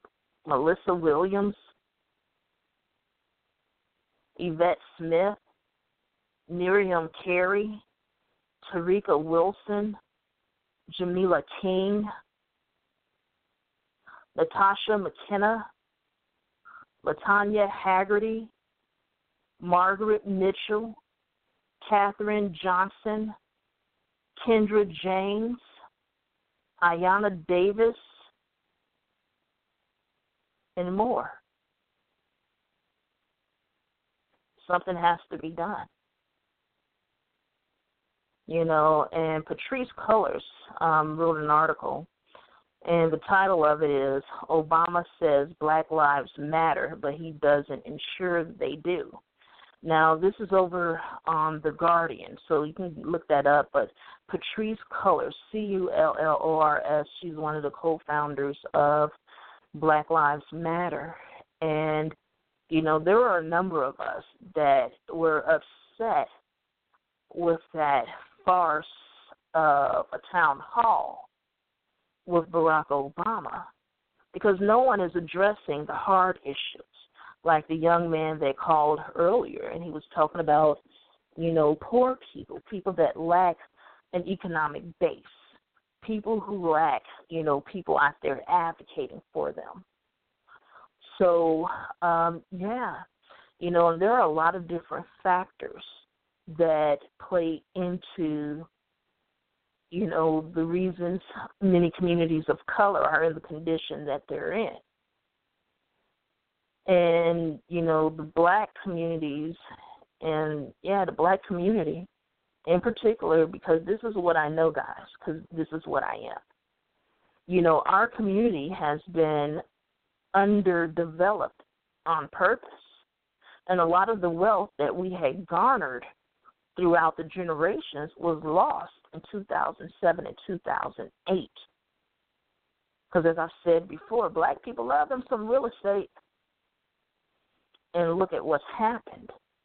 And so we need to have these conversations.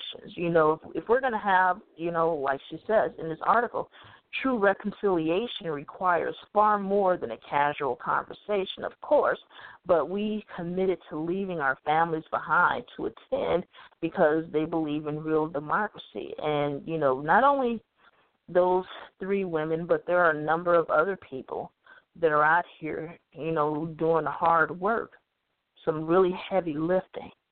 And we need to understand that. If you get a chance, go out and read the latest article from Michelle Alexander, in which she addresses, what happened with Alton Sterling and the Dallas police.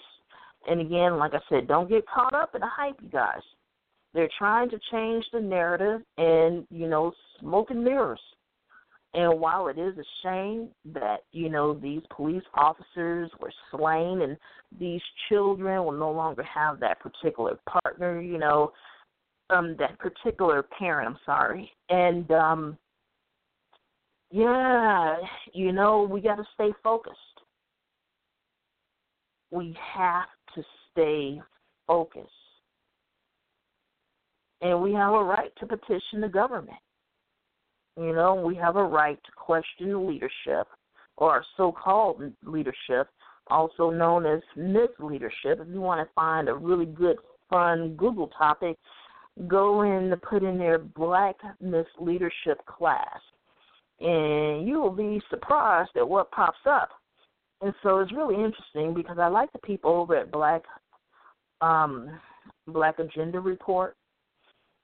Some of the articles over there are really outstanding. Bruce Dixon, and, he's doing a great job over there. So look some of this stuff up, y'all. And, she talks about the watered-down message of hope and reconciliation. That hope and change.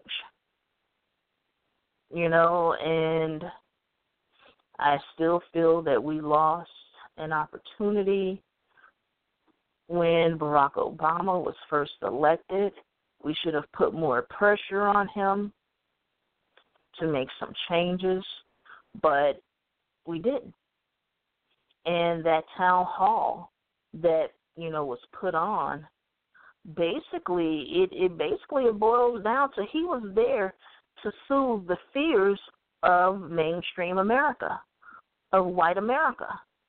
And by having that sea of black and brown and, yellow bodies in that room, they were, man, let me tell you, fuck. I'm just going to come on out and say, we were fucking props.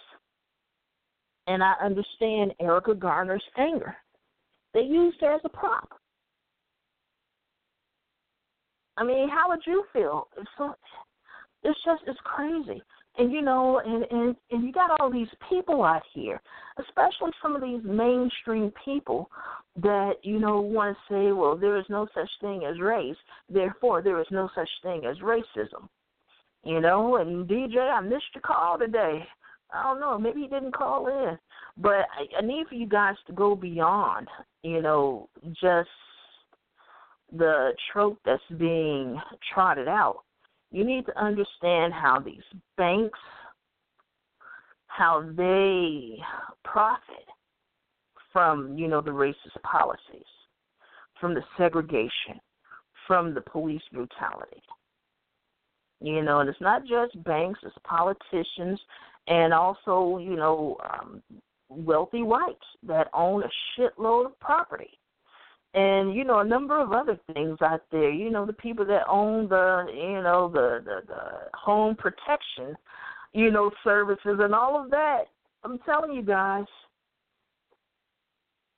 do some research, and when I say I'm here to challenge you to think and live for yourself, I'm not challenging you to in-the-box type of thinking, baby. I've been kicked out of a bunch of boxes. So, look, you got to be out of the box. You have to critique and challenge and question everything. It's important that you understand that. And what's happening now, we are being set up for the okie doke. You need to pay attention.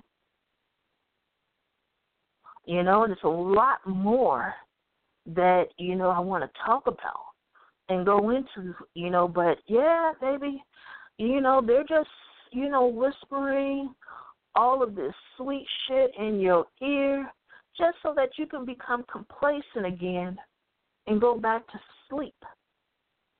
No more time for lullabies. No more time for sleep. It's time to wake up, get up, do something. Make some change. Again, the change that we're looking for is us. It's us. We can only depend on ourselves. Thought you all would have realized that by now. And some of you get it. So just share it. Talk with people. Bring up these issues. Have these hard arguments. You can start with your sisters or brothers or your cousins or your neighbors. When you hear someone saying some old crazy-ass racist shit, shut that shit down. Shut it down. And, yeah, this is hard. This is hard. And I don't think people fully appreciate, the type of work, the type of risk that, many people make to facilitate change. And what's so interesting is some of the biggest detractors that we have and that we encounter are the same people who are going to be the first ones in line for, whatever benefits that come from the changes that are being made by those who are out here actually doing the work. Some people, they can march in the streets. Hey, nothing but love. As a matter of fact, I know one of the things that I'm going to be doing, because, I can't march with these folks. I can't. Physically, I'm not able to do so. And again, the sun is not necessarily a friend of mine, but hell, I can buy cases of water. Hell, if you want to help, Jewel has a sale going on right now, 10 for 10 Gatorade, the big ones. Go buy a shitload of those. Put it in some ice. Put it in a chest. Put some ice and some water in there. And when you see them marching, hand out the water and the Gatorade to them. You can always go, to the store and buy a shitload of white towels. Hell, if you come up off the right ramp, you got somebody there selling white towels and white socks. Buy some of them, some of the towels. Hand them out to people. Something. We can all play a part in this. And let me tell you guys, and we're down to our last 5 minutes. The telephone dial-in number is 310-982-4273. Again, that's 310-982-4273. I'm going to go into a third hour. I can pretty much kind of feel this happening. So going back to my statement, I bet you all like, damn, she was getting ready to say something, but I just saw the clock. And so I just wanted to make sure people knew that they can dial in and listen in to the rest of the show. Otherwise you have to wait until it's done, and then you can catch it after it formats it properly. So anyway, some things that you all can do, even if you're not able to get out here and protest, even if you're not, afforded the privilege, if you will, of being identified with any particular group, because it's a number of things, your job, whatever, you can tweet information out or whatever. I mean, even if you can't do that, I understand. But when you see the police talking to or pulling over people of color, whether, it's on a highway or on the side of the street, or they may be on their bicycles, or they may be walking the beat, and especially if it's younger people, or even old, it doesn't matter if they're young or old. It doesn't matter if they're male or female. Stop. You may not, don't necessarily, jump into the middle of it because, we don't need you arrested for obstruction of justice or anything. But stop. There was a story of a young man, and I remember posting that, and after I posted that story went viral. But it is very true. This was a grown black man that was trying to go somewhere to get something to eat. He parked his car, and he was walking to the restaurant, and the police stopped him on foot, and they were standing there and giving him a hard time about, being in that particular area. And, as a matter of fact, he was a college professor of some sort. And, they were questioning him, and he was afraid. And there was a black woman walking by, and he said all he could say to himself was, "Please don't leave. Please don't leave me, sis. Please stay." And she stayed, and she lingered in the background. And when the police confirmed who he was, they killed all his little lunch break, but, they left him alone and gave a half-ass apology. And he walked up to the woman, and he told her, "Thank you for not leaving." And she said that it didn't look right. And so she just wanted to watch and to make sure that he was okay. And he asked her for a hug. And she gave him a hug and found out that they had some, they had some of the same interests, that they knew some of the same people. But, she gave him that hug. And when he went back to his car, he sat in his car and he cried. You understand? Come on, y'all. We got to do this. We got to get better. We got to do better. Stop. Look. Pay attention. If you see some indigenous person, some Latino person, some black person, someone who may be identified as a Muslim, even the Sikhs, because, they attack them as well. Stop. Just stop. Make sure they're okay. Make sure nothing happens. I am my brother's keeper, and so are you. It's extremely important that we understand that. So we have a phone call. Let's pick it up. Hi, welcome to Black Free Thinkers. May I ask who's calling? Yeah, this is Mazda, and thank you very much for taking my call. I appreciate you so much. Well, thank you. Thank you for calling in. Did you have a question or a comment? Yeah, I have a comment regarding, today's in Baton Rouge. We have 4 officers killed and 4 people are injured. That's act of terrorism, and we condemn terrorism everywhere worldwide. And also, there is a hostage crisis going on right now in the Burger King at one of the in Baton Rouge. Situation is very tense. I mean, yes, we understand, there are some error in judgment everywhere. I mean, we understand that Black Lives Matter, all lives matter, and, when we say all lives matter, everybody's lives matter. So, I mean, with the situation must be addressed, and situation must come under control sooner than later. Otherwise, this is the way we're going. We are going to see the, very mess in our hands. What do you think? Mm-hmm. What do you think? Well, okay.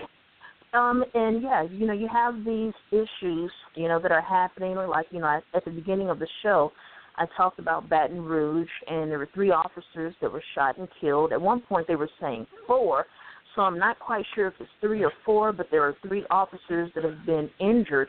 And so, yeah, that's a tragedy. That is definitely a tragedy. And in regards to, when you say all lives matter, I understand what you're saying, and I'm definitely going to address this next week on the All Lives Matter show.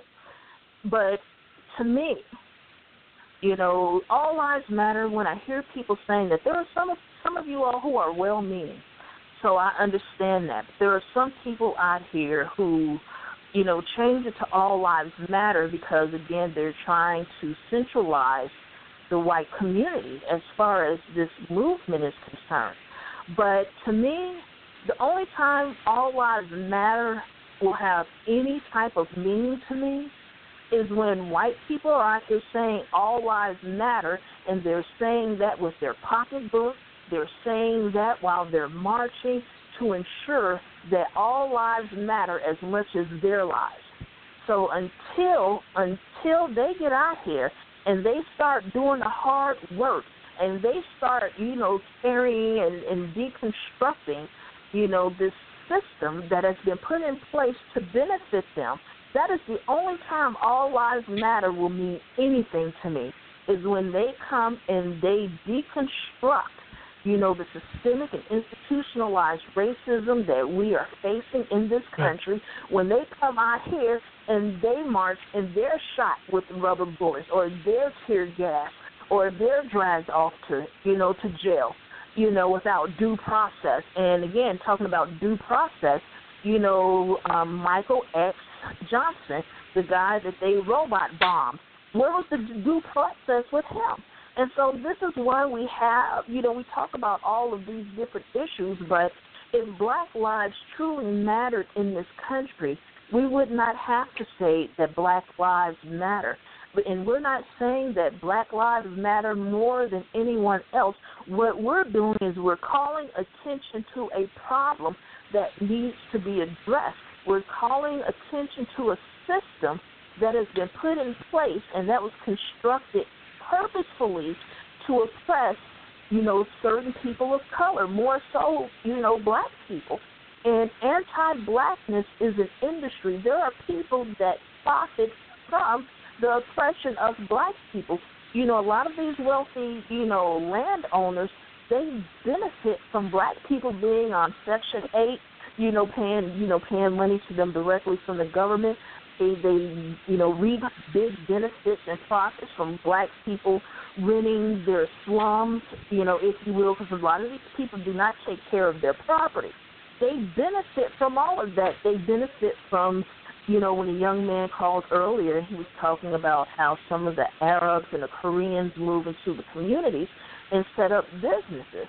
The majority of that property is owned by white landowners, so they're still prospering from it. And these are things that we need to talk about.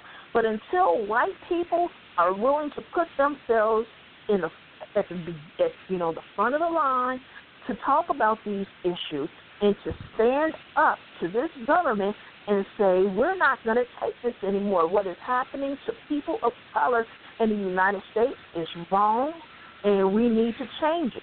When we have white people standing up and saying that and doing that, then maybe I will entertain All Lives Matter as a viable, hashtag. But until then, not so much, because, again, what they're doing is when you have other people from other countries come to the United States, there's this thing called the Lautenberg Act. And Dr. Jeffrey Perry was on the show, and we talked about it, how this had been put in place so that when people from other countries come to America, that they are immediately given, public aid, food stamps, anything that they need to get on their feet and access to resources. But these same resources are not available to poor black and brown people in this country. These are things that we need to confront, we need to deal with, and then we should be able to move on. But no, until I see white people, stepping up and admitting their white privilege and trying to bring down this white supremacist system, there's really nothing to discuss because it's a problem. And not only is it a problem in America, it's a problem globally. What we just saw happen in England with the Brexit vote, that was based purely on racism. And as a matter of fact, I saw something earlier, an article, and it was talking about a British minister, one of their officials, is basically putting together the divorce, platform from the EU. And in that particular divorce platform, if you will, there are some people that are going to automatically be kicked out of Britain.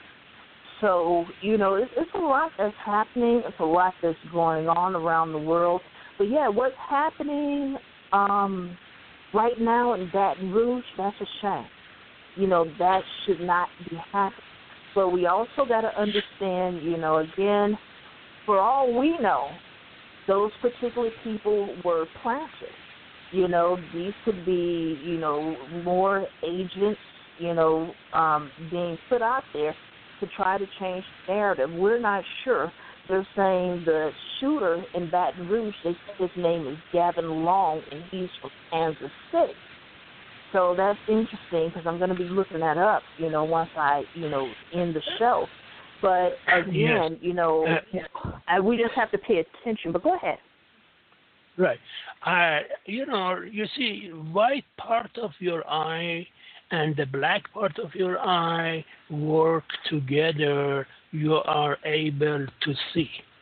As long as the white part of your eye and the green part of your eye, or black part of your eye, for example, doesn't work together, you are not able to see. Therefore, until for once for all, humanity is one, and racism must be addressed nationally and globally forever, and racism must be diminished from face of planet. I mean, I'm talking about think globally, act locally.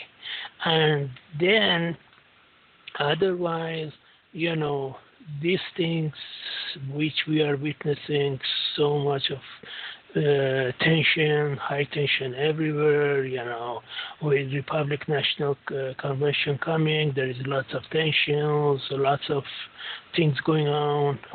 We are going to witness in coming days, and also Democratic Convention as well. So the question is, it's up to all of us if you want to get this country great, this country more power, and we will be an example for other countries to see and learn from us. We have to put our differences kind of out for once for all and look for similarities and end racism fully. I mean, whether is, I don't want to use black, white, yellow because, we are all humans. Racism against any humans should not be permitted in Europe. I mean, people are more friendly to each other, more, really, you see Kenyan people in London, you see African people. You are not going to, this person is from Kenya or whatever, it's me. You are not going to, over there, you cannot say N-word to anybody. If you say N-word, you will be sued, in Europe. Oh, yeah. Yes, exactly. And the thing is that I agree. We have to work together. We definitely have to work together. And one of the biggest obstacles, is getting white people to, number one, admit that they have white privilege and work to dismantle that particular system so that it's fair for everybody, so that the playing field is fair, that there is racial, economic parity, and what have you. So, no, you're absolutely correct. And what's happening over in Europe is scary. And, and it's happening here in this country as well. Somebody planted a bomb in Central Park, and a visitor was there, and, he ended up having his, stepping on it and was hospitalized. Yeah. His leg was cut off. Yeah, yes, we have both. I am aware of. Okay, Go ahead, very good. But I thank you for calling in. I appreciate it because it's important that we have all voices, as a part of this conversation. And what you're saying is true. What you're saying, we were going to have to work together.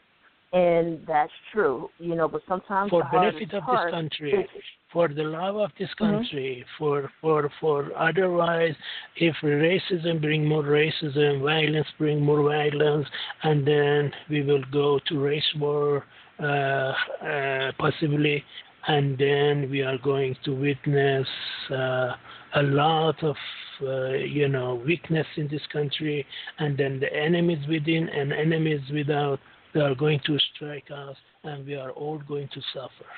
So, for the benefit of this country, we must unite and make this country great once again, forever. And, any act of terrorism anywhere, worldwide or domestically, is condemned, and people must know that, what they are doing is not good for the country, and it's un-American. If you are American, you love your neighbor. And what's so interesting is you said, make America great again. So I'm like, okay, with the exception of Donald Trump using that particular, narrative, if you will, as far as America is concerned, and making her great again, that's subject to debate, if you will. Was America ever as great as she professes to have been? Because this country and this economy was built on criminality. It was built on slavery, and until that is addressed and rectified, it's hard for me to say that America was ever great. And so that's a whole conversation, beyond this here. But, yeah, we're going to have to come together to, deal with these issues. And, yes, peace, tranquility for everybody. Yes, peace, tranquility for everybody. Exactly. So thank you for calling in. I appreciate Can I you. say something quick? Sure. Sure. Can I say something for you? Because you remember you said the Arabs are coming and making businesses, and 90% of Arabs, Middle Eastern, are Muslims, and they are selling beer, wine, free drugs to the people, and as a result, our communities are going to destruct because they sell, free. They use us and get rich by giving us the drugs that is free and everybody has access to it. Once you drink beer, wine, and vodka, and then what will happen? The people will do more crimes, more bad things, and guess who's going to be arrested? We, the people of America. And that's another thing that I wanted to bring to your attention. Well, so they're destroying our country.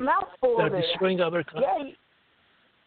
Yeah, exactly. No, you said a mouthful, and I'm definitely going to have to do some more research, but you're always welcome to call in and participate in a conversation. And, you made a lot of valid points, and I appreciate your input. And so I'm going to place you on hold. I appreciate you. Thank you for your time, and thanks a lot for allowing me to share my views in your radio show. Yes, I appreciate it. There you go. Take care. Hold on. All right, so we got another call. This is a call from Atlanta. May we ask who's calling? Yeah, this is Naj. How you doing? Hey, I'm good. How are you? I'm all right. Just listening. Just to kind of go with the conversation you guys were just having. The concept of make America great again. That's where we get into these platitudes of American exceptionalism that have nothing to do with reality or history. And it's difficult to get people out of that thinking because they've been taught that narrative for so long that they consider it true. They never explore it. They never really study. They never really challenge themselves. So when you have things like that, it's really difficult to get them to understand the conversation that's going on right now. So these platitudes about, well, if we all come together, if we all do this and that. Look, if I go rob my neighbor tomorrow and take all of his money and kick him out of his house and then inhabit that house, if I come back in 10 years and tell him I'm sorry without giving back his house, without giving back his possessions, and without changing the power dynamic that I've created, I haven't actually done anything. So this whole giving people cookies for having a racial conversation is not only invalid, it's insulting at this point. Like that's not going to get it. And like you said, this is a global problem of inequality and domination by other groups. Like you talked about the situation in Europe, to where people are, they're less tolerant of bigotry openly spoken, but they haven't given back the money to the colonial areas that they dominated, and now they're getting immigrants coming to their shores, and now they're getting mad at those same immigrants that they've been robbing for centuries. So when you're dealing with situations like that and people who are so unaware, and I wouldn't even say unaware, I would say scared of facing truth, because truth would actually cause them to realize that they're living on stolen land and using stolen wealth. And since they don't want to come to grips with that, they want to deal with these ambiguous terms and this unrealistic colorblind stuff that has no basis in what we actually face. So I just get tired of hearing that stuff, and I really wish people would grow up. This whole concept of whiteness is something that should be thrown away in the ash can of history. Nobody's actually white. That's a chosen designation that they took on decades and decades and centuries ago and made it, as the rest of the world as non-white, something to dominate. That's something they have to fix, not something we have to come together and fix. You can get rid of being white. Say you're Irish, you're Italian, you're English. Go back to whatever ethnicity you actually are, and get out of this gang called whiteness. That is caused nothing but heartache and shame for the world. Oh yeah, no, I'm right there with you, and and I agree, which is why I said the wealth that America has garnered was garnered from slavery. and a number of other things. But, yeah, trying to get people out of that mindset of American exceptionalism and within our community, you know, that talented 10th trope. Because, again, these are fallacies. And it's how can I put it? It gets disheartening after a while. And what I mean by that is, you know, having to have the same conversation over and over. And I agree with you. You know, you have people that are looking at these things, you know, through rose-colored lenses. And, you know, they feel that the solutions are simple. No, it's not a simple solution to the problem. But, again, you know, like I said earlier, white people, you know, who identify as white or what have you, they're going to have to deconstruct and dismantle this system that has been built to benefit them. And it's not something that we can do. They have to do it because they're the ones that benefit from it. But what you said, you were spot on. You're definitely spot on. And, you know, having these conversations, you know, and that's why at the beginning of the show, when I was talking about how we have to make sure that whiteness is not centered, that we don't center whiteness in these particular conversations, because everything has been centered around them, but now that it's time to get out here and do some real work, then you get these empty platitudes and sweet nothings out here being spoken to us. And it's like I said, it's just disheartening because, you know, it's to the point where white people don't have to say anything. They have designated black people who will go out there and you know, trot those particular tropes and narratives for them. And it's sad. Yeah, it is sad. And I would add to that, like the situation we're dealing with now when we're discussing police brutality for the first time in a while, it's never stopped. It's actually always gone on. So this is something the community knows. But the idea that, okay, you don't want black people to be shot, so you're out in the street for black people being shot. But when you go back to the origin, you're talking about over-policing in black communities. You're talking about mandatory minimum sentencing, the attack called the war on drugs. I'm in Atlanta, so you already know the bike clubs are out on Sunday. Sorry about that. Right. That's okay.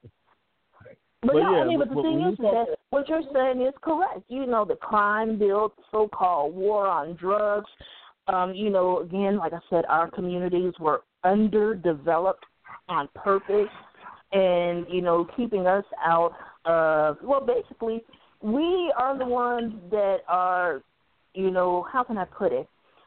You know, because I've said a few times on this show about how us in the black community, we're going to have that hard conversation as to how we contribute to capitalism and white supremacy.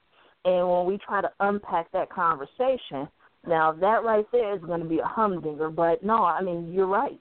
You're right, and there's a lot of things that need to be addressed. But, you know, we got to have these conversations. I mean, steps are being taken, right. Steps are being taken, but not enough just because, you know, it's a kind of a slow awakening because we have to essentially be a nation within a nation. That's the only way we're going to actually be able to have our own, because everybody else just looks at it as, you know, it's the American melting pot. It's like, no, some people didn't melt in the pot. Some people were always designated this space of redlining, you know, segregation, police brutality, economic inequality. So unless we decide we're going to operate as a nation, like you said, hard conversations of where do you put your money? Do you spend in your own zip code? Have you decided you're going to try to work and spend all of your money with black people? Now, we have to take on these undertakings, and the rest of America doesn't have to do that because they have the benefit of somewhat fairness. They have freedom of movement within their jobs and things like that. But when you walk around here and you see the discrepancy as far as diversity within every industry, and when they come back and tell you, well, we just hired the best person available, and you realize this person thinks the most qualified always looks like them, you realize how deep-seated that problem is, and appeals to their morals aren't going to fix things. It's going to come from us fixing our own side and kind of, I hate to say it, but essentially becoming our own within. So Yeah. it's a crazy thing. I love the way you just placed that. But thanks for what you're doing with the show, and thanks for letting me on. I appreciate it. Oh, anytime, and, great comments. And, I definitely, agree with what you're saying. And, yeah, we have to have these conversations because, like I said, quote, unquote, it has begun. And, it doesn't matter if you're ready. Doesn't matter if you don't understand it. It has begun. So if nothing else, you just need to be prepared for anything and everything. So this week, I really think this week is going to be a major test, to see, American resilience, or, what's happening here, especially with the political culture. So anyway, yeah, guy, I appreciate it. Can I add just one more thing Sure. to kind of tap on to what you just said? And also understand, open bigotry and violence has always been correlated to the economy. So economic downturns have always led to more open aggression and more racist people actually speaking their mind. There was a study back in the day where you could kind of correlate the number of lynchings by the price of cotton. So, you know what I mean? This is something that's kind of sewed into the American fabric. So right now we're in an economic downturn, so we should expect this. You know what I mean? Problem is when things get a little better as far as the economy, we tend to say, "Oh, okay, things are changing," and we go for that okie doke, which is a con. Exactly. But thanks for listening. Oh yeah, no, you're quite welcome, and you're absolutely correct. One of the first things that you're taught, at least one of the first things I was taught when I was taking a microeconomics class, it was talking about how war, the declaration of these wars are usually done to bolster, an economy. And, the United States, we're in two, getting ready to go into a third war possibly, with everything that's happening over there in Turkey and Russia and all of that. Just want people to keep an eye on that. Keep an eye on what's happening over there. But, yeah, when the economy is bad and it's a recession for white people, it's a depression for black people. And it's important that, we understand what the mechanisms of these wars are and what happens. And because if you go back and you look into the research before the New Deal was implemented, there used to be one unemployed black person to one every unemployed white person. After the New Deal was put into place, and again, there were some negotiations that went on with the Republican Party in regards with the Democratic Party, the Dixiecrats, that, they wanted to make sure that white people still had a superior, base than, black people. And that was part of the compromise. So after the New Deal, it went to, there was one unemployed white person to two unemployed black people.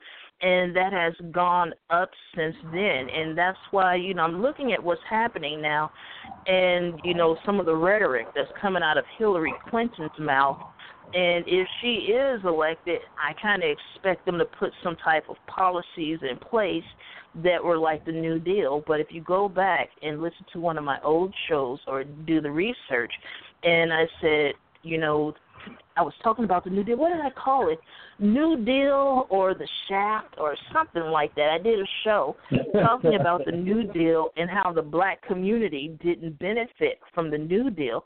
But what happened was, it was right in the language. It was in the language. Exactly. It excluded farm workers and domestics, which were the majority of things that black people were working in at the time. And also we were excluded out of the GI Bill coming out of that New Deal. And that set the stage for home ownership and this huge transfer of wealth for white families that created the suburbs. Now, most white people don't know that and wouldn't want to face that, but, they want to tell themselves by the grit of their teeth and sweat of their brow, they did this, that, and the third. And the reality of it is they've been the most government-dependent people on this damn planet. But, yeah. Exactly. Great point. You're correct. Oh yeah, exactly, and that's what I talked about on that show. And I did like a 3-part series on a New Deal, And I was talking about how, the GI Bill, how blacks were kept out, how they built those suburban enclaves to basically surround the city, which is why I call urban neighborhoods, or the ghetto as I call them reservations for black people. Because that's basically what it is, because they dictate where you can get loans. That's where the redlining comes in. And people look at us nuts when we say that the federal government was, complicit or in collusion with the redlining because of the FHA, and how they purposefully put black people and brown people in certain areas so that they can keep an eye on them. And it's really amazing, and I'm glad that you know something about it, because it's like a testament to, that we've been talking about on this show. And I just want people to go and understand, like sometimes when you go to some of these cities, one of the best examples is there in Atlanta. When you're on the 285, anything inside the 285 is the city. Anything outside of the 285, those are the suburbs. But if you notice, when you're rolling down 285, you see those partitions, when you're driving, like those walls. And what a lot of people don't understand is that they built those walls or built those partitions to hide the poverty. And, we try to get people to understand and to go research, about urban planning and how many black neighborhoods were destroyed because they wanted to build a highway through it. And usually that is because of urban blight. So, it looks poor, or that, the houses are run down. The people were living in dire, conditions and what have you.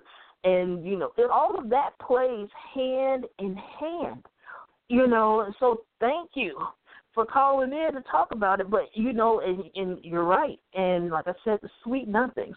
We're going to make things better for the black community, says Donald Trump and Hillary Clinton. And as soon as one of them are elected, they're going to do what some of these progressive liberals and some of these so-called conservative Republicans have done. They're going to throw us under the bus and do what's best for them and their cronies. And that is what happens, and we elect them over and over and time again. And it's not just the white ones, it's the blackness leadership political class that does the same thing, which is why I'm giving a side eye to John Lewis, Al Sharpton, Jesse Jackson, Andrew Young, though made it within the ranks, and it's a number of other ones. But it's daunting, if you will, to see that some right. of these old civil, And ma'am, just to add, one of the best metrics to study a black politician is to see how long they were in office and if they had a political career afterwards. Because if they went against the grain enough, they would have no chance of re-election, and they would also be vilified easily. So those forgotten politicians who worked for us, who didn't last long there, those are always the ones to look to. But these people who hang around because they're willing to make deals and they're willing to basically sell out their constituency, these are people who are not to be respected and are to be rejected. And you're right. The John Lewis commentary lately has been sickening. The Andrew Young, that camera, that footage of him talking to the police about the protesters, kind of lets you know everything you need to know about him. So, yeah, I agree with you 100%. Oh, yeah. And and it's interesting. So now we got President Obama on TV talking about the Baton Rouge police shooting. And I haven't had a chance to really look into a lot of that because I've been doing a show for the past couple of hours. But, yeah, it's a lot. So, like I said, it's sweet enough. They're promising us the world.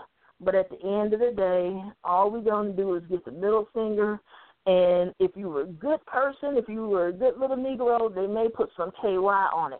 But at the end of the day, that's it. If they get their way and the status quo reigns. Right. So that's how it goes. So anyway, I'm getting ready to wrap this up. But next week, plantation politics, and instead of sweet nothings, we're going to talk about all lives matter. And, I kind of gave you all some insight to what I'm going to be talking about when I spoke to the last caller But, yeah, we're going to talk about that All Lives Matter thing and, what's really happening out here in these streets. So thank you, guys. Thank everybody that called in, and had something to say. Thank you for listening in, those that catch the archive. We appreciate you.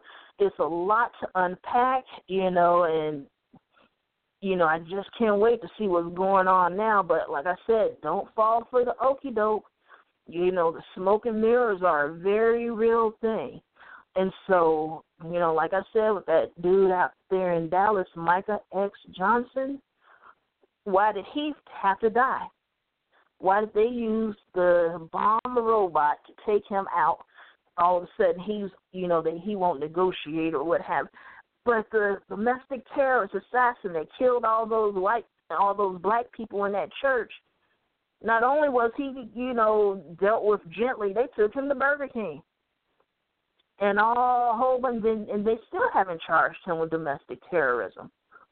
So, what is that saying to you guys? So, anyway, next week, All Lives Matter. All right, y'all, enjoy the rest of your Sunday. Take care. Glad to be back. All right, now, bye-bye.